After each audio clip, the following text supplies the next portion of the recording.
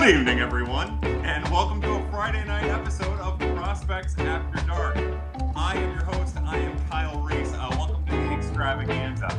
I don't exactly know what we're looking at for an episode of Prospects After Dark on a Friday night with everything canceled. Holy Shield says, I want to get wet. Naparuli says, hi, Kyle. Hello, Naparuli. Welcome to Prospects After Dark. Look, I don't have the slightest idea what direction Prospects After Dark is going to go in this evening. I would imagine that we're not really going to know what to talk about, which means that we're going to rely on you maybe a little heavier than we normally do to come up with whatever topics might end up coming up. Hello, Tara. How are you? Josh says, let's throw back some Coronas, boys. 4 comments in, and we're talking about Coronas. I'm on. Look, I will gladly talk about Corona beer. We'll keep our coronavirus talk to a minimum. BJ Dittman says, let's talk about alternatives to toilet paper. The only reasonable alternative to toilet paper is to eat so much Arby's that it literally comes out with you in liquid form. That should only be 2 beef and cheddars. Let's see. Hello, Stu Styles. Hey, beautiful. How are you? Hey, Jeff Jones. Hello, Jeff. How are you? Kyle, what the hell do I do now? You don't do anything. You tune into this. You give amazing comments and ridiculous anecdotes, and you just keep rolling and hope for the best. We abide by the rules, and we hope that as soon as possible we have baseball back on the field, hockey back on the rink, and whatever the else hell on whatever the else hell. That's it, bud. But welcome to Prospects After Dark. Rumsfeld says, I'm going to hit some Crown Royal Peach, my friend. Get after that. You know, what I like to do with peach vodka is I like to mix peach vodka with watermelon juice, as crazy as that sounds. Throw in a seltzer water, an orange seltzer water, and you got yourself a nice, refreshing drink. Does a shorter season benefit the Cards? See, I think that the Cardinals benefit greatly from having as much depth as they have. And I think that you could argue that the longer season would better suit the Cardinals just because they have a chance of outlasting other teams, especially pitching-wise. But I don't know. It beats me. I can't imagine what a shortened season would mean. You know, I kind of said it in a tweet kind of joking just a little while ago, earlier in the day, that I love the idea of stacking doubleheaders a bunch. Still playing 162 games, stacking doubleheaders, and getting creative with the roster. That's what I'd like to see, but it all depends on how many games are missed. If you're talking about 2 weeks, then you can get pretty creative with those 2 weeks. If you're talking about months, then that changes this entire conversation. Jake Dellert says, finally some sort of real entertainment. Yeah, I'm going to try my hardest, fam. Killer Tofu, IU. Killer Tofu. It looks like with the DeBerg logo in there, you look like you work for a bar stool, dude. I do not. I am not clever or inventive or anything enough to work for Barstool. I literally have nothing else to watch from Cards. Yeah. See, this is what we did. I'm behind the coronavirus. I went to China. I started it there, and my hope was that eventually on one random ass Friday night, you'd all tune in here because you had nothing else to do. How is it? I don't know. The Killer Tofu is delicious. I've been drinking Bud Light Seltzer. The Bud Light Seltzers are really good. The black cherry, mango, lime, and strawberry, those are all really good. Look, the seltzer game is at an all-time high. I'll tell you what, those lemonades are really good, too. The whatever the hell brand that is, those lemonades are really good, too. Iowa Next says, can you rank all the Cardinals minor leaguers since we have time? You know, I'll be honest, I had a thought that once I got done with the Dirty 35, I'd rank the 35 worst players in the Cardinals organization. But then I thought, oh boy, that has all the makings for a bad adventure. So we're not going to do that, luckily. DFA Cecil yet from Seek23408. That's not going to happen now. Look, they have more time for Cecil to get healthy. They have more time for Michaelis to get healthy, which I'm happy about. Yeah, they're not going to DFA anyone, and now they've got nothing but time to make those decisions. It's like having a second offseason now. Jay Duda says, yeah, Kyle time. That's right, Jay Duda. What's up? Sam Smith says, what's up, pad people? Killer Tofu says, sup, dude, how's Barstool? I don't know, man. I don't know, but if they want to pay me, I'll gladly put their logo back there. Fuck it, I'm going to smoke a big weed herb. Get high, baby. Killer Tofu, we recommend that you get high, get drunk, get fucked, as it were. You do what you do. Just be happy. STL Nation. Maybe Michaelis makes the opening day roster now. Yeah, exactly. That could very well happen. You know, anything could happen. Maybe somebody gets hurt in this meantime. Maybe somebody gets so sick that they're not going to be ready for the season. There's a lot that's going to happen here in an unknown time frame. You know, the unknown, just like Mike Schultz said earlier today, the unknown is what's really scary in all this. But the unknown time frame really changes this entire dialogue. And without having a time frame, a set time frame, we're all just shooting from the hip. Does this break help Cecil more than anyone? I wouldn't, I don't know if more than anyone. It certainly helps him. We say that, but had Cecil's injury been bad enough, he just would have gone on the IL and he still would have been with the organization and had a minor league start and still had a chance to make a major league start. To me, like if you're asking who it helps them in their pursuit of being on the season roster at the beginning of the year, I think Michaelis is the one. Not like it helps him because he was in danger of being off of it, but just it helps him because he's going to have a couple X amount of days, hours, months, whatever, to get healthy, and that's all really good. It's all good. As far as like, is this person help the most? I would suspect that maybe Jairo Munoz has helped the most. No, I think from that like asinine kind of thought process, and yeah, probably Brett Cecil, maybe Dexter Fowler. I don't know. Quinn, 50-man rosters, 81 doubleheaders. Now we're talking. Yeah, get crazy, get creative, have some fun with it. There's no telling what it could look like, and I just want to see I want to see them still have as many games as possible and still make the product as entertaining as possible. I don't know what to think because I still don't know what's going to happen. Tara says, how does a 4+ week break in the middle of spring training impact players, especially pitchers? The pitchers is that's where my mind's been this entire time. You're still going to need a month of like spring training to build up starters innings. If a guy goes on and if a starter gets hurt and goes on an injury assignment, a minor league rehab, it takes about a month, right? It takes about 4 starts. They'll pitch one game of 20 pitches, and then 45, and then 65, and then and then up to 80, and then maybe 100. So you're talking about at least a month for starting pitchers to get up to strength. Now, that's my thought. I would imagine it's going to be hard for everyone to get back into game shape. But the good news is this isn't like the 1990s anymore, where these guys are training all year. They're not coming to spring training to get ready. But man, it's going to be really interesting to see how it goes. I do think that this is not rocket science, but the longer the rest is, the harder it's going to be for them to get right back into it. Man, halfway through spring training games and all of this stops. It's a complete it's startling. I don't know what else to say. BJ Dittman says, serious though, if MLB happens, SEL rotation of Lynn, Alcantara, Gallen, Weaver, and Waka in 2020. Can you imagine? It goes to show you in just a couple of years how things change. That would have been something else. 3 years ago, you never could have predicted it. I think 3 years ago, people would have said Reyes, Flaherty, Weaver, Carlos Martinez, and I don't even know. Probably Waka. Probably Waka would have been the one. Blake Reichert, hey Blake, what's up? Says Pat. Josh says, suggest some good TV shows for me to pass the time. I'll tell you what, I'm not a Star Trek guy, but I've been watching that Star Trek Picard. I like that a lot. If you haven't watched Rick and Morty, watch Rick and Morty. It's off color and it's goofy and it's a cartoon and there's plenty of episodes for you to watch. Watch that. I know that a lot of people like Mr. Robot. That's finished. There's a ton of episodes. You can watch that. Better Call Saul, I'm not up to date. I didn't finish season 4, so I haven't been able to watch season 5, but I loved everything that I saw up until like the first 2 episodes of season 4. That's a terrific show. Like anything on Netflix. I'll tell you what, if you want to, that dumb baking show on Netflix where they're all so bad at baking and they like the 3 people face each other. I can't think of what that thing's called. I love that. But those are just a couple shows that come to mind. Matt Stromer, our good friend Matt Stromer, says, let's get weird. Let's get weird indeed. I mean, we're talking about baking shows on Netflix, so that should tell you what to do. What I recommended to some people, what I put on Twitter is, if you can't get your baseball fix, now I'm going to be watching a lot of MILB TV games, a lot of MILB games on MILB TV from last year.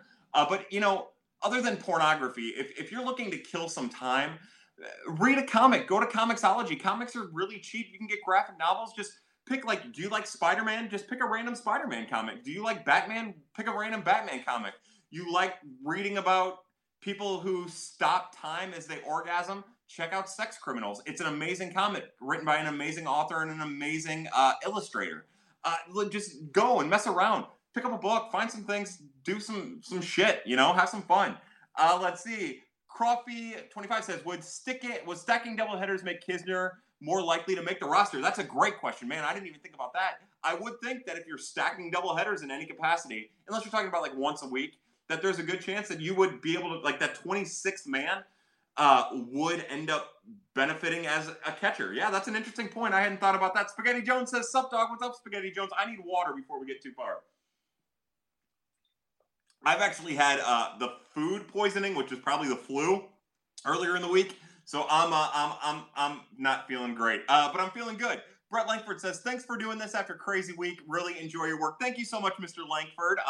Mr. Langford, thanks for being here. To everybody at Prospects After Dark, tonight we are drinking Buffalo Trace, just a little delicious vanilla first hits the thingy. That Buffalo Trace. To all my pad people, welcome to Pad on a Friday night. I hope we can continue to keep you engaged and entertained for maybe an hour, maybe a half an hour, maybe 2 hours. Who really knows? But to all the pad people, welcome back to Prospects After Dark on a Friday night. Quinn says, "I'm excited to see where Plummer ranks on the Dirty 35. So for those of you who don't know, today we released prospect number 4, Ivan Herrera, catcher, 19-year-old, which means we're down to the top 3 prospects in the Cardinals organization. Total spoiler here. Nick Plummer is actually number 3 on the list, and Rob Kaminsky is number 2. I'm not going to tell you who number 1 is. I don't want to spoil it. But you're in for a big treat tomorrow, Quinn, if Nick Plummer's your guy. How's your slump test from Luke Flush? Luke, to you, I'm going to raise my glass, bud. We got about a 4.5 right now, and that's where I like it. If it gets any more than a 4, then it's too runny. Or more than a 5, it's too runny, and 4, it's you can work with a 4, you can work with a 3, but it's hard to really work with. Matt Stromer says he's got a frozen pizza in the oven, a LaCroix, MLB The Show. What a Friday night! Oh, what a night! I only know that lyric. Yeah, welcome. That's awesome. That's a good night. Josh says, "We're 3 minutes in and being instructed to get high, drunk, and fucked." Anna Kaiser. So, hello, Anna. How are you? Give me a hopeful take about how the minor league season will play out, because I am hella stressed. My hopeful take is that we'll see the numbers for the coronavirus dip in the next 2 weeks. At least level off where they're not rising very, very quickly. And then from there, what we'll end up seeing is we'll see a plan in place, because the plan in place is the key. Not necessarily like them playing, but the plan in place. The minor league season was supposed to start on April 9th. Today is March 13th. I think that there's a way to just delay the season by a month. Now, I don't know exactly what that means. Again, I'm all about doubleheaders, and the minor leaguers, they can do that. Again, booking schedules or scheduling issues rather with stadiums and such, it might be tough. But I think my optimistic take is that once you get through a second spring training, or Camp 2 as Mo's been calling it, I think that depending on how the next couple weeks go, and I keep saying couple weeks because the NHL suspended their season temporarily for 14 days, right? Isn't that what they said, 2 weeks? I think that the next 2 weeks are really critical. But I think that if the next 2 weeks go as possible, if people follow these rules, and if we all are adhering the way that we appear to be adhering and buying into the restrictions being put in, I think that you're talking about only a delay of a month. And I'm being very optimistic, of course. But the other positive is about this at the minor league level is the minor league season usually ends at the end of August, beginning of September. And if maybe, and I don't know again the booking logistics and all this, but maybe instead of having baseball for the minor leaguers end at the end of August and September, maybe they can get creative and go through September into October. And I know that's probably not likely, but how about this for a super optimistic take? Is one way or the other the full minor league season is played, just whether it's double headers to make up for games that are missed, or it's games going into September. Drew Langley says, "What's your starting outfield?" Oh boy, I was going to make a joke about viruses. I would say, look, my starting outfield, what is it? It doesn't matter. The Cardinals starting outfield is going to be Tommy Edman, Harrison Bader, and Dexter Fowler, more than likely. You can probably take that to the bank. What would mine be? I've been very vocal. I would like Tyler O'Neill. I would like Dylan Carlson, and I would like Lane Thomas to get every opportunity to be the starting outfield for as many games as possible. Iowa Next says, will they give them ready? Or don't know. No, I don't think I know. I don't think anyone knows. I don't think Major League Baseball knows yet. I don't think the Players Association knows. I think it's very much, as Mr. Mozeliak said, a fluid situation. And I think that's just about that timetable and how things progress in the coming weeks, unfortunately, Derek. Whitewater Attorney, Adam Van Greg says, what's up, Adam? How are you? Kaya, Adam, and Caleb from Maryland say happy Friday. Happy Friday, buddy. To you and my buddy Caleb. Hey, Farmer Vala, thank you for this. We are building a statue to you on our farm. Yeah, if there's not a red blend from the Vala Vineyards by the end of this show, then you've disappointed me. No, to Adam Van Grack and to Farmer Vala, to all you people, I love you. Our good friend Truett Ridgefield says, nice Ray Langford jersey. That takes me back. Yeah, so for those of you who don't know who might be new to Prospects After Dark, Ray Langford is my favorite player. I'm 33. He's been my favorite player since I was a kid. This came off of his back in spring training of 1993. And through some connections with my brother, it found its way to me. It's my most prized piece of memorabilia. Jay Duda says, my head's spinny. Good, that means you're hammered, dude. Get jacked up. Get drunk. Look, so you want to know what you do now? You just enjoy yourself. Don't go online and argue about stuff. Look, the good news is now we have 2 weeks, 3 weeks, 4 weeks, 2 months to not get emotionally invested in something as trivial as sports. Let's take that to maybe do kind things for each other instead, and be tolerant and loving and accepting towards people otherwise. Cargia says, how does this affect Carlson's arbitration clock? I don't think any of that's figured out yet. Look, I think that all of that is still very much up in the air. Minor leaguers' pay is probably still up in the air. Major leaguers' pay is probably still up in the air. I don't think it's fair. Like, we can speculate on it, but I don't even have a point of speculation or a point of reference to speculate. So I don't really know how it affects, because I don't think that those rules have been changed to match the virus, to match the pandemic. Good life, Sean. What's up, Sean? Schilt losing his virginity on his wedding night unlocked Armageddon. So I almost tweeted out earlier today that none of this happened before Mike Schilt was married, and then I left it alone. Truett Richfeld says, it's a 162-game season, too. Can't hurt to shorten it a bit. Yeah, I know that, again, Mr. DeWitt, Bill DeWitt II, has been on record as saying he'd be down for shortening the season to 154 games, what it used to be. Yeah, it probably wouldn't hurt anything. I'll tell you what, I like doubleheaders. Give me doubleheaders and get inventive with the roster, you know. Again, make it so that 40 guys can be on the active roster with only like 26 for your game day roster or something like that. Get creative. But I definitely don't want them to cancel. Like, I want them to do everything they can to avoid canceling games, because people have already paid tickets for that. You know, like, I'll be honest with you, I'm going to be completely selfish. My brother Scott got tickets for the commissioner's box on opening day, and I would like to be able to go to that game and experience that. That would be amazing. And then I think about other people down the line who in June might have that might not get that experience. Like, that might be the only time they ever get that chance to have that experience. So I want them to play as many games as they can play, and I want them to get creative doing it. But I definitely like this sentiment that in the future that there's nothing wrong probably with baseball shortening their season. Luke, why wouldn't MLB just keep players at spring training and play scrimmages until season starts? I have to believe that that's not a CDC thing, but I have to believe that that's like a health guidelines kind of thing. That they're thinking, you know, just get everybody back home, keep them isolated instead of together, and then that would stop the chance of a spread or a mass infection, as it were. I have to believe that that's what it's about. But I do think that there's logic to what you're bringing up. And honestly, when I found out that they were going to keep people at their spring training facility, I thought, from a business standpoint, a logistics standpoint, it makes sense, because you could probably control them there. You could probably test them there, monitor their symptoms a little bit better. But I don't know why they did. Again, I think it's just about getting people comfortable, getting them into a spot where they feel good, and hoping for the best. Dan Russ says, I think they will set up scrimmages with Marlins to keep in shape. They could have, but that changed today when they were allowed to go back to their home cities, their homes, whatever the hell that means, or stay in the facility. What about 50 triple headers? Bring it. I love it. Bring it. I love it. Is Wong my leadoff hitter from Brent Langford? Yeah, I like him at the 1 or 2 spot. I think it all depends on how the lineup is. Like, I wouldn't be opposed to Wong leading off and Edman batting second, or vice versa. Like, I like that a lot ahead of Goldschmidt. Again, I will maintain until the day I die that if you want to make Paul Goldschmidt a more effective hitter, you get guys on in front of him. It doesn't matter who's hitting behind him. You look healthy. That's good. That's right, Ron. I definitely don't have any illnesses anymore, I don't think. I mean, I haven't been tested at the clinic lately. Ryan Reynolds says, it's been a while since I've been able to be a pad. Excuse me while I unbutton my pants. Take off those pants. Get comfortable. Unbutton them. Pleasure yourselves. Look, I'll talk. I'll do whatever you need, Ryan Reynolds. Get weird. Ozark is amazing. That's how far behind we are on questions. It says I have 36 new messages. We'll get to that. But I have not watched Ozark. I tried watching the first couple episodes, and I just couldn't get into it. I wasn't in the right mind frame. I'll try again. I love Community. Look, Community is one of my favorite shows of all time. It's old as shit. Go back and watch that. That's a lot of fun. Dan Harmon's a great comedic mind.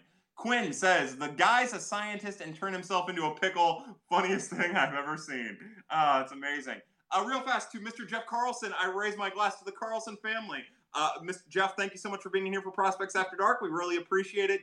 To you and to your amazing son and your lovely wife, well, your sons, and your lovely wife, I raise my glass.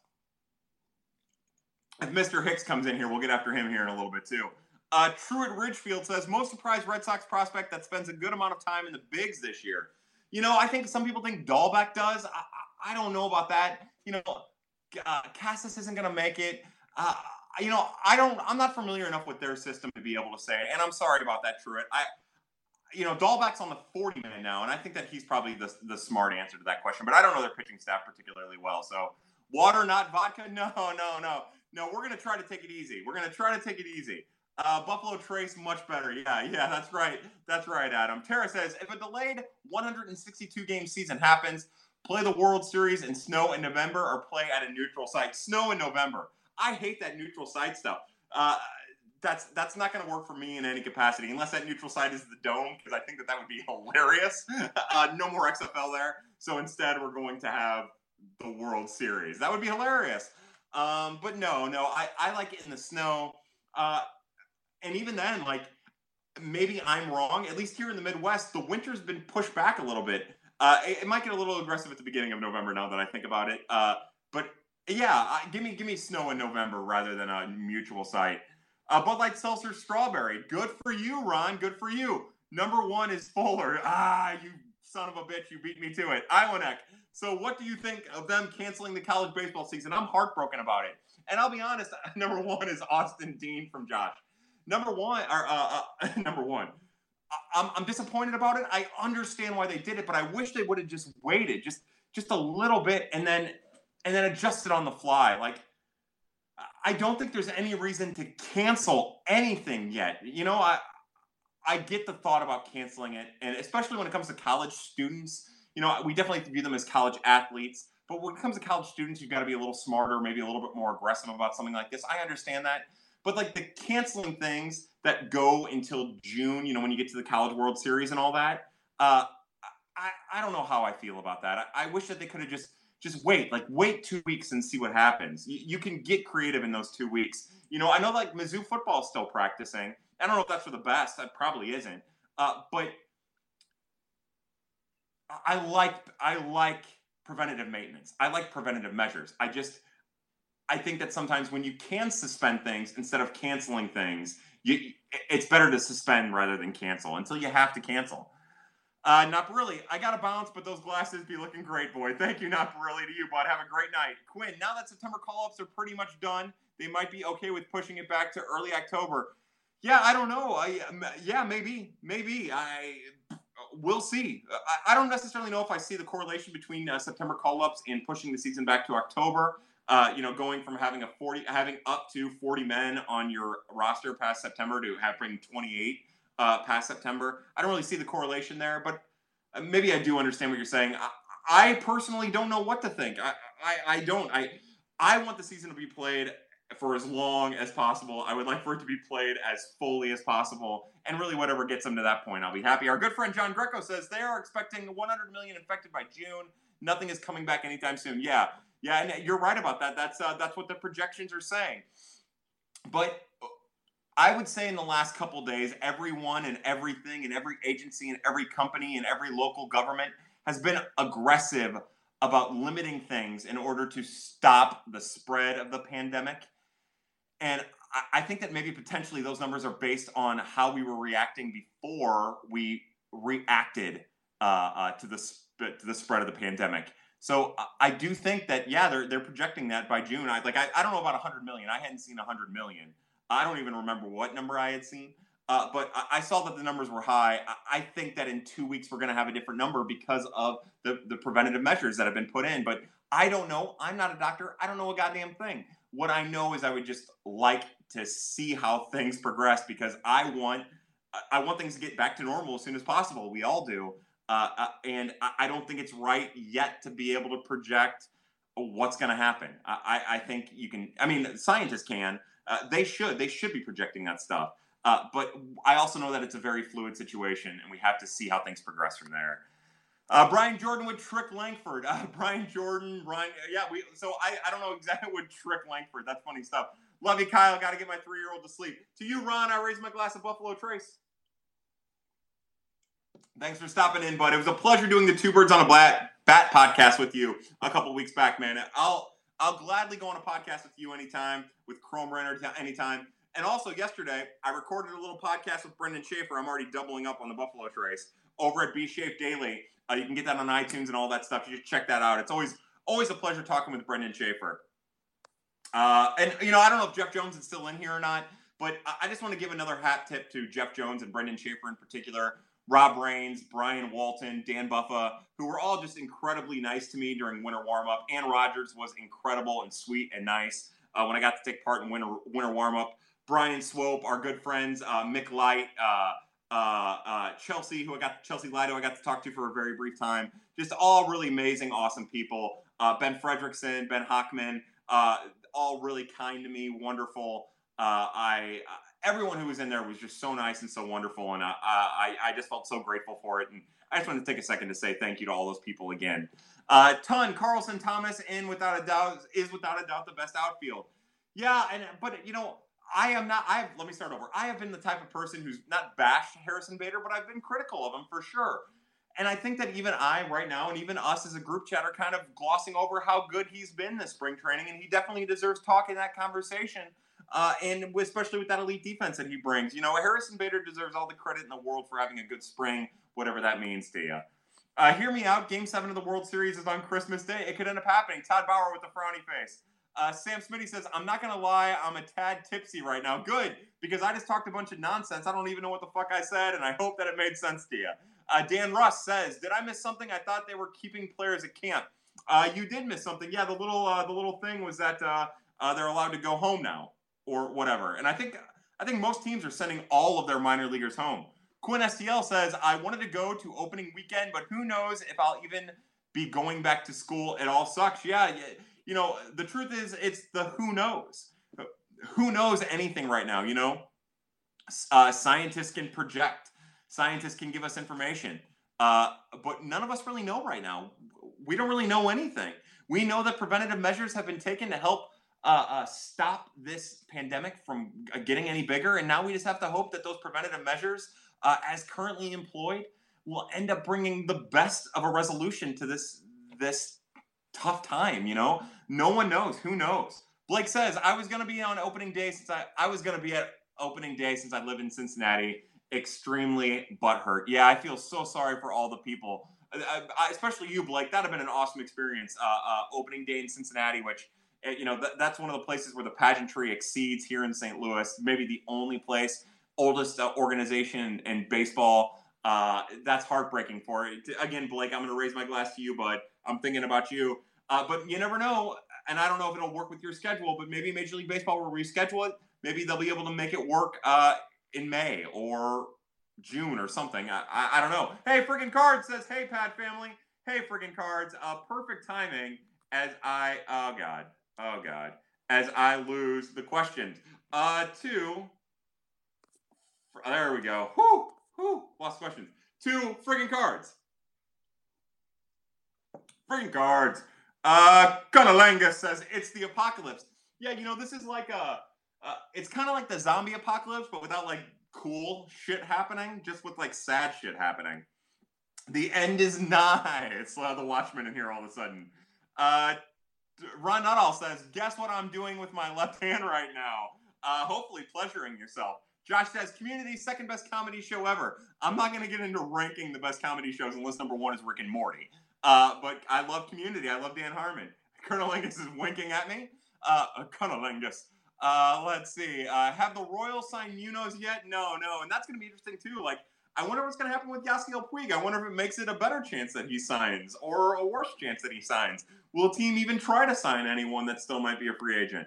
Right back at you. Toast to you. Thank you very much, Mr. Carlson. Tate Matheny, my dark horse AL Rookie of the Year. Speaking of Gyro Munoz, Tate Matheny, wasn't he the one who told Coach Mike Matheny that Gyro was a plus defender out in the outfield in center field, although he had never ever played with him or against him in center field.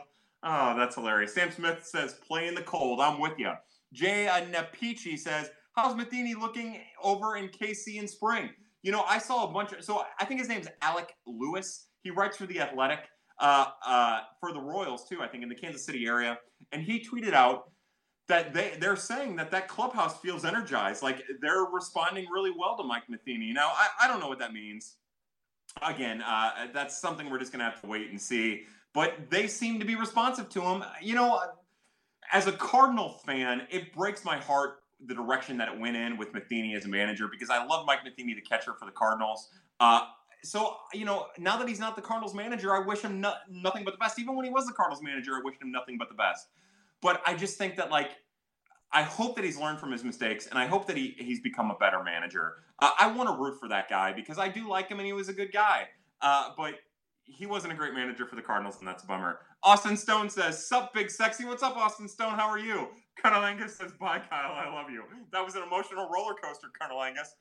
Blake says, I agree. Everything got canceled too soon, including March Madness, but especially college basketball. March Madness is right on, or college baseball, I mean. March Madness is right on the cusp of that. Like, I understand why they canceled March Madness. Being March, probably not anything's going to be ready until April. Then again, maybe they could have got creative and just pushed it back a month. But yeah, like, I wish that they just would have suspended things, even if it was for 2 weeks, only to cancel them 2 weeks later. Not only for the players, not only for the spectators, but for the people who are going to make money off of it, concession workers, etc., ushers. I wish I would have held off on just a little bit there.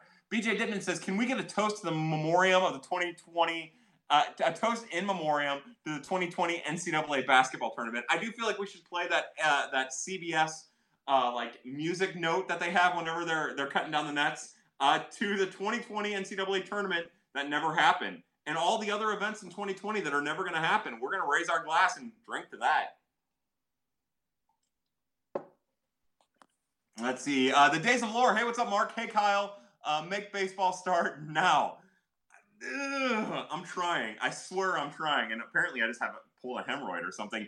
Danger Power says, Kyle, what is your ideal starting rotation? Season started tomorrow. Again, that would mean that Michaelis is on the IL. And I would like Jack Flaherty to be followed by Carlos Martinez, to be followed by the spring version of Dakota Hudson. And again, I'm not always the biggest Dakota Hudson fan, but the spring version of him has been filthy and nasty. And then you have to put Adam Wainwright in it, whether you want to or not. And then I like both Kim and Ponce de Leon.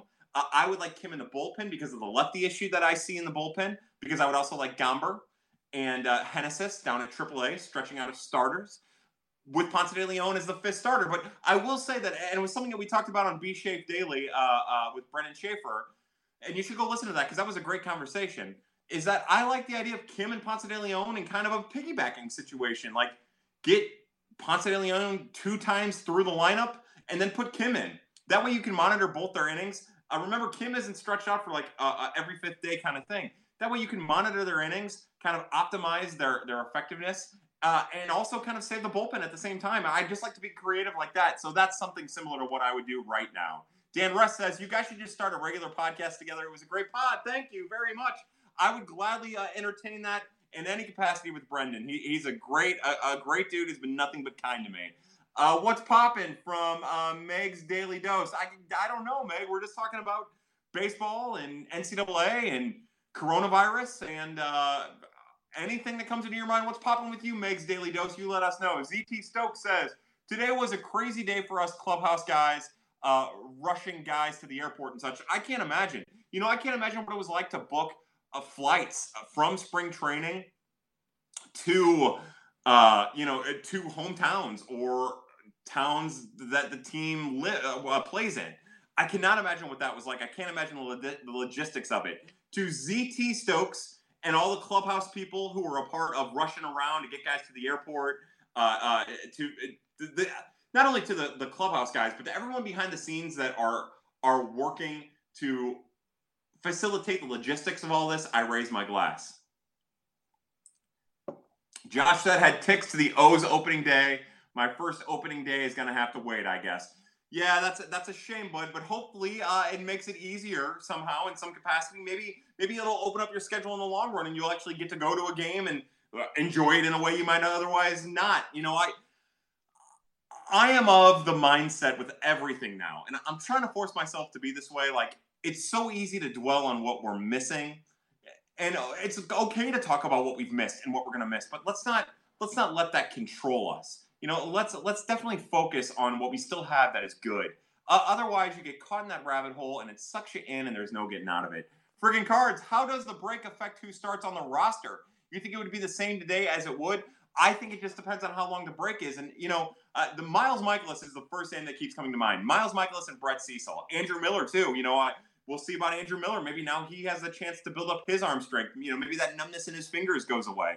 Maybe they can manage the thoracic outlet syndrome, which I'm terribly butchering in a pronunciation standpoint. You just never know. But I would think that, yeah, what ends up happening there is it might end up allowing Miles Michaelis a chance to be a starting pitcher on opening day. Get Andrew Miller and Brett Cecil in the bullpen, whether we want one or both or any of them in there. I think that those are the three that come into play here. And also, you never know how this goes. These next couple weeks or days or hours or months, maybe somebody falls out of shape. Maybe they don't want to go to the gym because they're afraid of the coronavirus. And maybe they put themselves in a position where they pull a muscle that they otherwise might not. And then that'll change how we go. From a Blues standpoint, they're going to get Vladimir Tarasenko back if the season ever starts, with probably more games than they otherwise would have, and healthy. So that's a positive for them. But yeah, that's my thought. Friggin' Cards. It's a great question. Be a month or two from now. Yeah, I would think so too. But we're going to have to wait and see. Cards fan 022 says, well, at least by the time the season starts, everybody should be healthy. Yeah, we're talking about that a little bit as I'm trying to get caught up to everyone. And again, my thing says I'm 25 messages behind. We're probably somewhere between 5 or 10 minutes behind where you're asking your questions. So just stay tuned, and we promise we'll get to them. Keep the questions coming, I promise. Yeah. Let's see. Travis White says, I think the White Sox says rosters are frozen for now. Cool. See, I hadn't heard that. That's a nice little bit of information. Thank you so much for that. White Sox GM. Yeah, that's a good point. Thank you. Andy Pants, do I have coronavirus yet? Come here and I'll test you. You're not going to want the test that I'm going to give you, but I promise it'll be effective. March Hayden says, my prediction is that MLB will begin June 1st, and that would leave approximately 100 games left. If the MLB starts on June 1st, that's fine. But I would also like 100 games left. Like, that's a fun little interesting number. But there's probably a way to get some doubleheaders in there, and I'd like to see that. Hack Muff says, hey, what's up? Hey, Hack, how are you, bud? Welcome to Prospects After Dark. I'm in a bar, and I can't hear anything, but I hope you're dealing with withdrawals better than I am. Hack, no one is dealing well with this, bud. No one is dealing well. I raise my glass to you, my friend there in Arizona. Let's see as the fucking thing goes crazy. Josh, what player were you most impressed with this spring? For me, it was Paulie D. Yeah, Paul DeJong. The way the adjustments that he made, the way that he got himself into tremendous shape, you could tell he was just in better shape. Like, I love that. That was a good thing. Harrison Bader, Tyler O'Neill's batting eye, although he struck out 150 times. Dylan Carlson, super impressed with Dylan Carlson. Nolan Gorman hunting early in counts for his pitch, so that he doesn't get into bad hitters' counts to strike out. I like that a lot. Edmundo Sosa, you'd be hard-pressed to find a player who did more for his stock so far in spring than Edmundo Sosa. Zach Thompson looked amazing. Prospect number 5 on the Dirty 35. Easily the most impressive prospect in camp. Again, I don't consider Dylan Carlson a prospect because in my mind he's already a professional. But, yeah, there's been a lot of guys, and I think you'd have to start that list with Paul DeJong. Derek says they should still release the brackets, would at least give ESPN something to talk about. I'm surprised they're not talking about it anyways. That's usually what they do. Lucas says, I was with my D2 college women's basketball team at the tournament. Those girls were crushed. Oh, should have postponed. Oh, man, Luke, that kills me, man. Oh, that kills me. That's so hard. Oh, yeah, I'm with you. They should have postponed. That makes me wish that they had postponed even more. To all the people affected by this, I raise my glass. I guess it's been a while since we've worn the Jurassic Park shirt. To my kickball team, Jurassic Park. Gifts just noticed that. Let's see. Sweatin' Petite 1, welcome to your first day. Why Ponce over Gomber? I don't really have a reason. I think they've both been really good. I've just been more impressed with Daniel Ponce de Leon. And I'll be honest, I love Austin Gomber. And Austin Gomber is going to be a starter for the St. Louis Cardinals at some point during the 2020 season. I would like him to be at the minor leagues, stretched out, ready to go, because I want him and Hennessis and Jake Woodford ready to answer the call when the door is not when the phone rings. Like, I want the Cardinals to still have starting options, and I just think Daniel Ponce de Leon's been better. Gomber's been amazing. I think Ponce de Leon's been better. I know Kim's going to be on the roster, and I want Gomber to be in a position to get a call up when it's needed. That's why. That was Brock Benefiel. Farmer Vala says Oviedo or Thompson. Who has a higher upside? I'm going to say Thompson. Oviedo's big and strong, and he has that big velocity fastball and a couple of really good off-speed pitches. Thompson doesn't necessarily have that fastball, but he has that pitchability that you look for in every pitching prospect that you can find. So I think his floor is higher. I think his ceiling's higher. He doesn't necessarily have the potential to have that that thing that blows you away that Oviedo has. Although his slider and his curveball look like plus pitches potentially. He doesn't have that fastball that's going to wow you. But I'm going to say Thompson. I would take – look, I will always take the more polished prospect over maybe the more raw prospect when given the opportunity. Cards says, why has baseball been reluctant to piggyback guys? Seems like that with our depth, that would be ideal. They've been reluctant because no one's done it. You know how this thing works, just like with the opener. It just takes one team to do it. Why have they been reluctant to do it? I don't know. My guess is that they're afraid of – what happens if you start Daniel Ponce de Leon and he's rocked, and then you put Kim in and he gets rocked? Well, then you still have a bullpen game, and you're at a disadvantage, using your bullpen for the rest of the week. And then what happens if it happens again? Then you've got to make adjustments. Now, I would argue that you still have to make those adjustments, regardless if you're using one or two pitchers. But my answer to your question is I don't know, but I would like to see them get creative, because I think that they're in a unique spot to be able to be creative because of their pitching depth.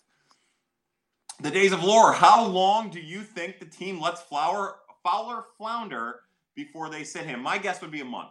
Honestly, my guess would be a month at least, maybe 2 months. Remember, if the season had started at normal time, what we have seen in both 2018 and 2019 is the Cardinals wait until about June 8th to June 10th to make changes where change is needed. People forget that entering the All-Star break last year, the Cardinals were 46-44, which was the same record that they had in 2018. It wasn't until they got creative and inventive and aggressive about making changes in both, the roster and the rotation and the lineup that they started to excel. The year before, of course, it was a managerial change that prompted all of that. But yes, my guess would be at least a month. At least a month. And then, if he's hitting .69 again, they would make a change. But then again, if he doesn't get a hit for 2 weeks and he's striking out a bunch, Schilt would do that thing where I wrap my arms around I put my arm around his shoulder and I just told him how much I loved him, and then he'd get 3 days off and then try again for a couple weeks. Sam Smitty says the biggest losses in all of this sports cancellation are youth, high school, and college. Yeah, that's a bummer. This is important developmental time. Although, yeah, it's important developmental time, and it's good for the kids, and it gets kids out of trouble and all that stuff. Yeah, I'm with you. Look, I think that sometimes we get caught up in what the biggest loss is, and anybody who's affected by this, I kind of put on the same plane here. I just, we're all kind of affected, but you're right. I definitely think that there's a little more weight that goes into youth, high school, and college because these are formative times in their life. The bonds that are created in these types of environments cannot be matched anywhere else. And it also it's just a good activity for them to take part in, in the early part of your life. So I'm with you. Yeah, I'm with you for sure. Iowanex says, what was Helsley looking like, a bullpen guy or Memphis bound? No, he was definitely looking like a bullpen guy. They were using him late in starts for a couple innings at a time. Looked like that was going to probably be the role that they were going to use him in. Drew Langley says, your 5 favorite road stadiums. I've been to Fenway. I went to Old Yankee Stadium. I love Kauffman. I think Kauffman's a very, very underrated stadium. I'm not that big on Wrigley. Wrigley's whatever to me. I'm a minor league guy, so I like minor league stadiums. I love Memphis. I love AutoZone Park. I love Hammons Field in Springfield. I like Dozer Park in Peoria. Roger Dean Stadium's awesome. You can't really beat that from a venue standpoint. Other than that, like I've never been to PNC. I'd love to go to PNC. I've never been to AT&T Park or whatever, Safeco or whatever. I'd like to go to Safeco. That's beautiful. I've never been to San Francisco. I'd like to go there. Just from like watching at home, those would be some of the things that come to my mind. But we'll see. C70 says, feel like being in this chat is violating quarantine. Yeah, we're definitely going to give you a case of something, C70, that no one's going to be able to cure you of. Dan Russ says, I have tickets for Denver and vacation planned around it. Hope that is still in play. Me too, bud. Me too. But, you know, hopefully if the tickets – now, when you say tickets for Denver, do you mean airline tickets to Denver or you mean Cardinals versus the Rockies? Hopefully, if you have Cardinals versus Rocky tickets, then even if the games are canceled, you can still have a great vacation in Denver, whatever that would entail. Again, it would suck that the Cardinals games would be canceled, but we have to focus on what we can do and what we have. And if we can still take that vacation to Denver, we should love it and enjoy it and be happy about it and make the most of it. BJ Dittman says, I have 2011 Cards Championship DVD and have never opened it. Seems the time is nearing. Absolutely. Look, if you have any chance to go and watch anything from the 2011 World Series, I highly recommend it. Ty Kaysen says, how does this work for Dylan Carlson's service time? I don't think we have any idea. You know, somebody just brought it up in the chat a second ago. I don't remember who it was, and I'm sorry about that. Maybe Travis White? I don't remember. But they said that rosters are at a freeze right now. So I don't think we know yet. You know, I think all of that stuff is still up in the air. And like we mentioned earlier in the show, I don't think that MLB knows yet. I don't think the Major League Baseball Players Association knows yet. And I think all of that is still fluid. But also, I want Dylan Carlson on the roster probably as much as his family does, I would think, as much as he deserves it. But I also don't think the Cardinals are going to jockey his service time the way that, like, Chris Bryant's service time was jockeyed.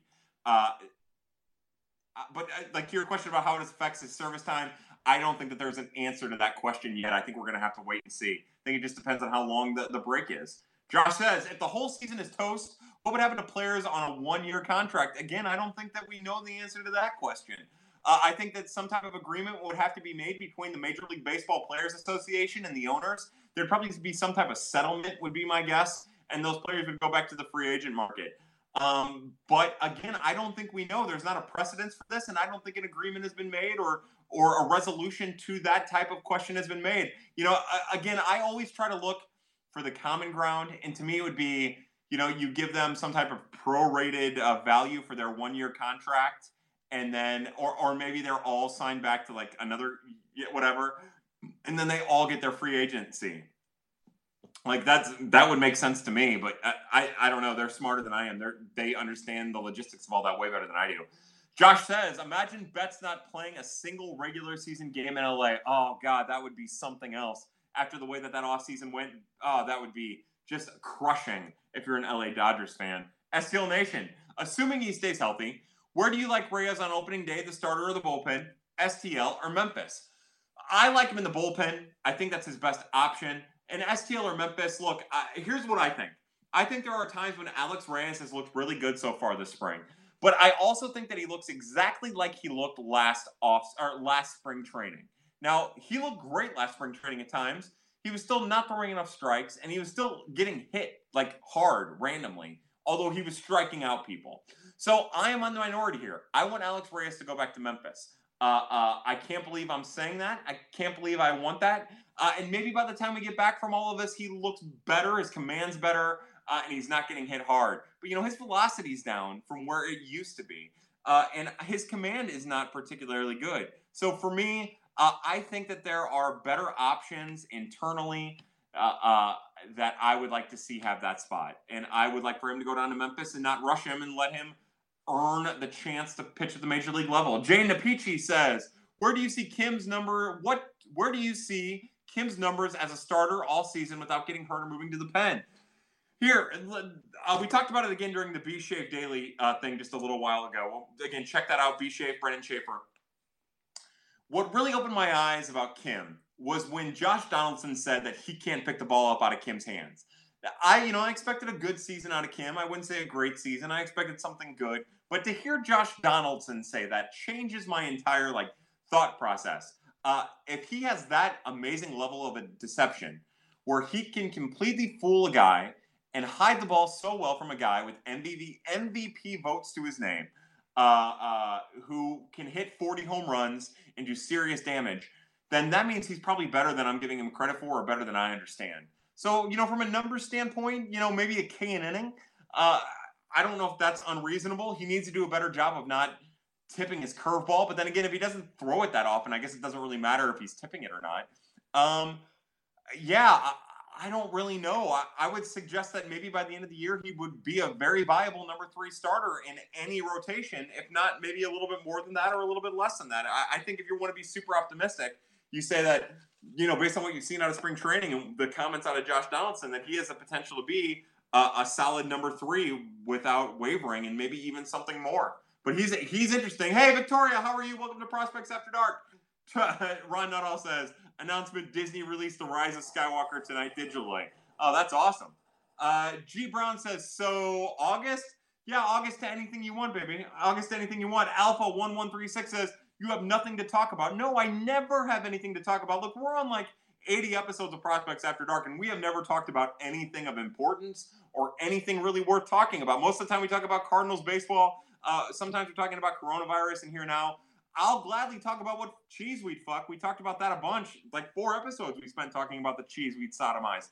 I will talk about what my favorite fruit to stick inside of myself is, if you want to talk about that. Look, we'll talk about anything, but we definitely do not have anything to talk about. Josh says, need me someone like Schilt to wrap me in their arms and tell me they love me, to be honest. Don't we all? Don't we all, Josh? Don't we all? Yeah, between Schilt, I wrap my arms around him because he got I wrap my arms around him and I told him everything gonna be okay. And then Coach Maddox, who does the shoulder grip. There's nothing but love in that clubhouse. That's my kind of clubhouse. Hey, Jody. Hello, Jody Umo is here. Hello, Jody. Welcome to our little thing. Drew Langley says, you wear that Langford jersey or just display it? Well, Drew Langley, we used to wear it, but after he was inducted into the Cardinals Hall of Fame, we wore it to that ceremony, and that'll be the last time we ever wear it. It's been hanging ever since. Hey, Ben Godard is in here. Hello, Ben. One of my favorite Twitter people. I love that, Ben. Jay Napici says, if the MLB expands, who do you root for getting a team? I personally root for Portland. I have a brother who lives in Portland, and I would love to move to Portland sometime in the future, and I would love to be able to root for a Major League Baseball team in Portland. Be a tough thing to kind of work out logistically. I know that they have a stadium and the Diamond Project and blah, blah, blah. But I would root for the people of Portland and my brother and that. And I would also root for Montreal because I would love to have baseball in Montreal again because I love the fucking Expos. What an awesome symbol that is. And a perfectly engineered color scheme. So those would be the 2 places that I would root for. I'd root for Nashville too. And Austin, I would like both of those. I can see the viability of Las Vegas, another city you brought up. But for me, if I had to pick 2 teams, 2 cities I would vote. I would root for Portland and Montreal. Although I think that San Antonio or Austin or Nashville and Las Vegas are probably more feasible than than Portland or Montreal. Let's see. Hello from Atlanta, from Diamond Truck Girl. To you, which is probably a sex spot, I raise my glass. For those of you who are new to Pad, we have a very, very strong sex bot community. The Days of Lore. I actually haven't caught how C-Mart was doing this spring. Is he looking like a starter? Now, he had a rough last appearance, a rough last start during spring training. But before that, he looked amazing, in my opinion. Now, in his third to last start, he struggled a little bit with his command early in the start and then got it together and looked like old C-Mart. But yeah, up until that last little deal against the Mets when he was going up against DeGrom, he looked like a starter. He looked good. And then he got beat around a little bit that last time. Hey now, 1991, did you get your toilet paper? Yeah, I've got so much toilet paper, you wouldn't believe it. I could literally have an anus the size of my mouth and have enough toilet paper to keep me covered for a long time. Cardinals fan 022 says, Martinez has looked really good as a starter, which is nice to see. I agree. Welcome, LLOLISS. It's your first day. Welcome. Sam Smitty is asked to join. If I knew how to do it, I'd let you. Cards, yeah, says Velveeta is the only acceptable cheese to smash. Now, we talked about this. Now, I think it just depends. like a triple creme. I think you could get away with fucking a triple creme. Definitely Velveeta's the one that makes the most sense. Like, you wouldn't want to go after a Swiss cheese. Obviously makes it very accessible and easy. Hello, Craig Mish. Welcome to the cheese conversation. Yeah, we'll move on. Hey now, 1991. You got me in the mood for some peanuts and Cracker Jack. Buy me some peanuts and Cracker Jacks. I don't care if I ever get back, so it's root for the end of Corona. Days of Lore says, move to Portland, Kyle. At the very least, let's grab a beer when you're here visiting your brother. Mark Lore, I promise you, the next time I find my way up to Portland, we'll let you know. That'd be great. I'd love that. Let's see. Do you think that Munoz socially isolated due to coronavirus? Poor Jairo Munoz. Here's what I think ended up happening there. I mean, other than what we've heard from Mr. Mozeliak and from his agent, or from Mr. Mozeliak through his agent or whatever, I think that he was obviously, I don't think this, we know that he wasn't happy with his role last year. He pulled that hammy, and my guess, he just got frustrated and was upset. And again, saw a lot of guys getting playing time around him while he wasn't necessarily getting playing time. And he worked hard to get himself in great physical shape this offseason. And I think he just got frustrated. And, we've seen over the last couple of years him be a very emotional guy, not in a negative way, in a very positive way. His emotions help fuel the team. He's a really interesting guy. And I think he just got frustrated and acted emotionally. And unfortunately, things didn't work out here with the Cardinals. And my hope is that, after all of this subsides, once coronavirus runs its course, that guy finds his way into a major league organization somewhere where he gets a chance to be a regular or, a prominent bench bat, because he does have that potential to be a good bench bat at the very least. So, I'm sorry to lump you in here, Mr. Mish, but to Craig Mish and to Jairo Munoz, I raise my glass. I wish nothing but the best for both of them. But specifically, since we're talking about him now, Jairo Munoz, I want nothing but the best for everyone. So I don't want bad things to happen to Jairo Munoz. I want him to get his hammy healthy, and I want him to get him back in baseball. That is, if that's what he wants. Shiltface says, hello all. Hello, Shiltface. Lucas K says, Kyle eats Arby's. Of course he has toilet paper. Again, hello, Craig Mish. Welcome to Prospects After Dark. Mr. Mish, it is a pleasure to have you back in here. Again, look, we're all, just like what you're doing, what everyone else is doing, we are all just trying really hard to sort through this. With the lack of information that we have, with the uncertainty of it all, it's a lot of reacting and trying to stay as level-minded and as clear-headed about it while hoping for the best, bud. And if you have any recommendations or any thoughts, we'd love to hear them. Cardia says, you're the best. Thanks for this. It needed it. Hey, Cardia, it's my pleasure. You're the best. We really appreciate you being in here. And we're really, really thankful for you to be a part of it. And, always hit me up on Twitter if you have anything at all. Let's see. Cards fan 022 says, is it just me or is the entire Munoz situation hilarious? I understand while people think it's hilarious. I definitely get that. But it's also tragic. Like, it's sad.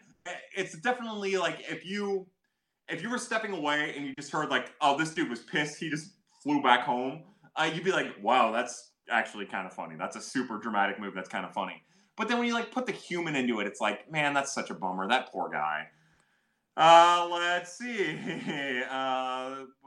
The players want to play 162, says Craig Mish. And that's important, and I think that that's good.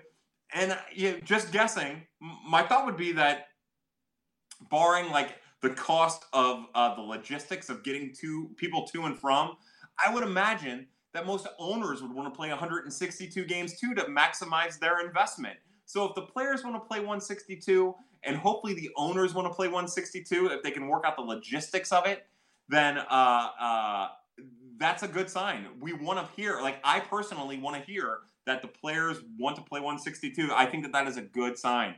Derek says, any chance Thompson starts in Memphis?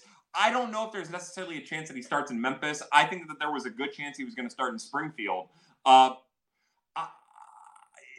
would say a very small chance, but I will say that as impressive as he was this spring training, I would have loved to. I wanted to see the Cardinals get aggressive.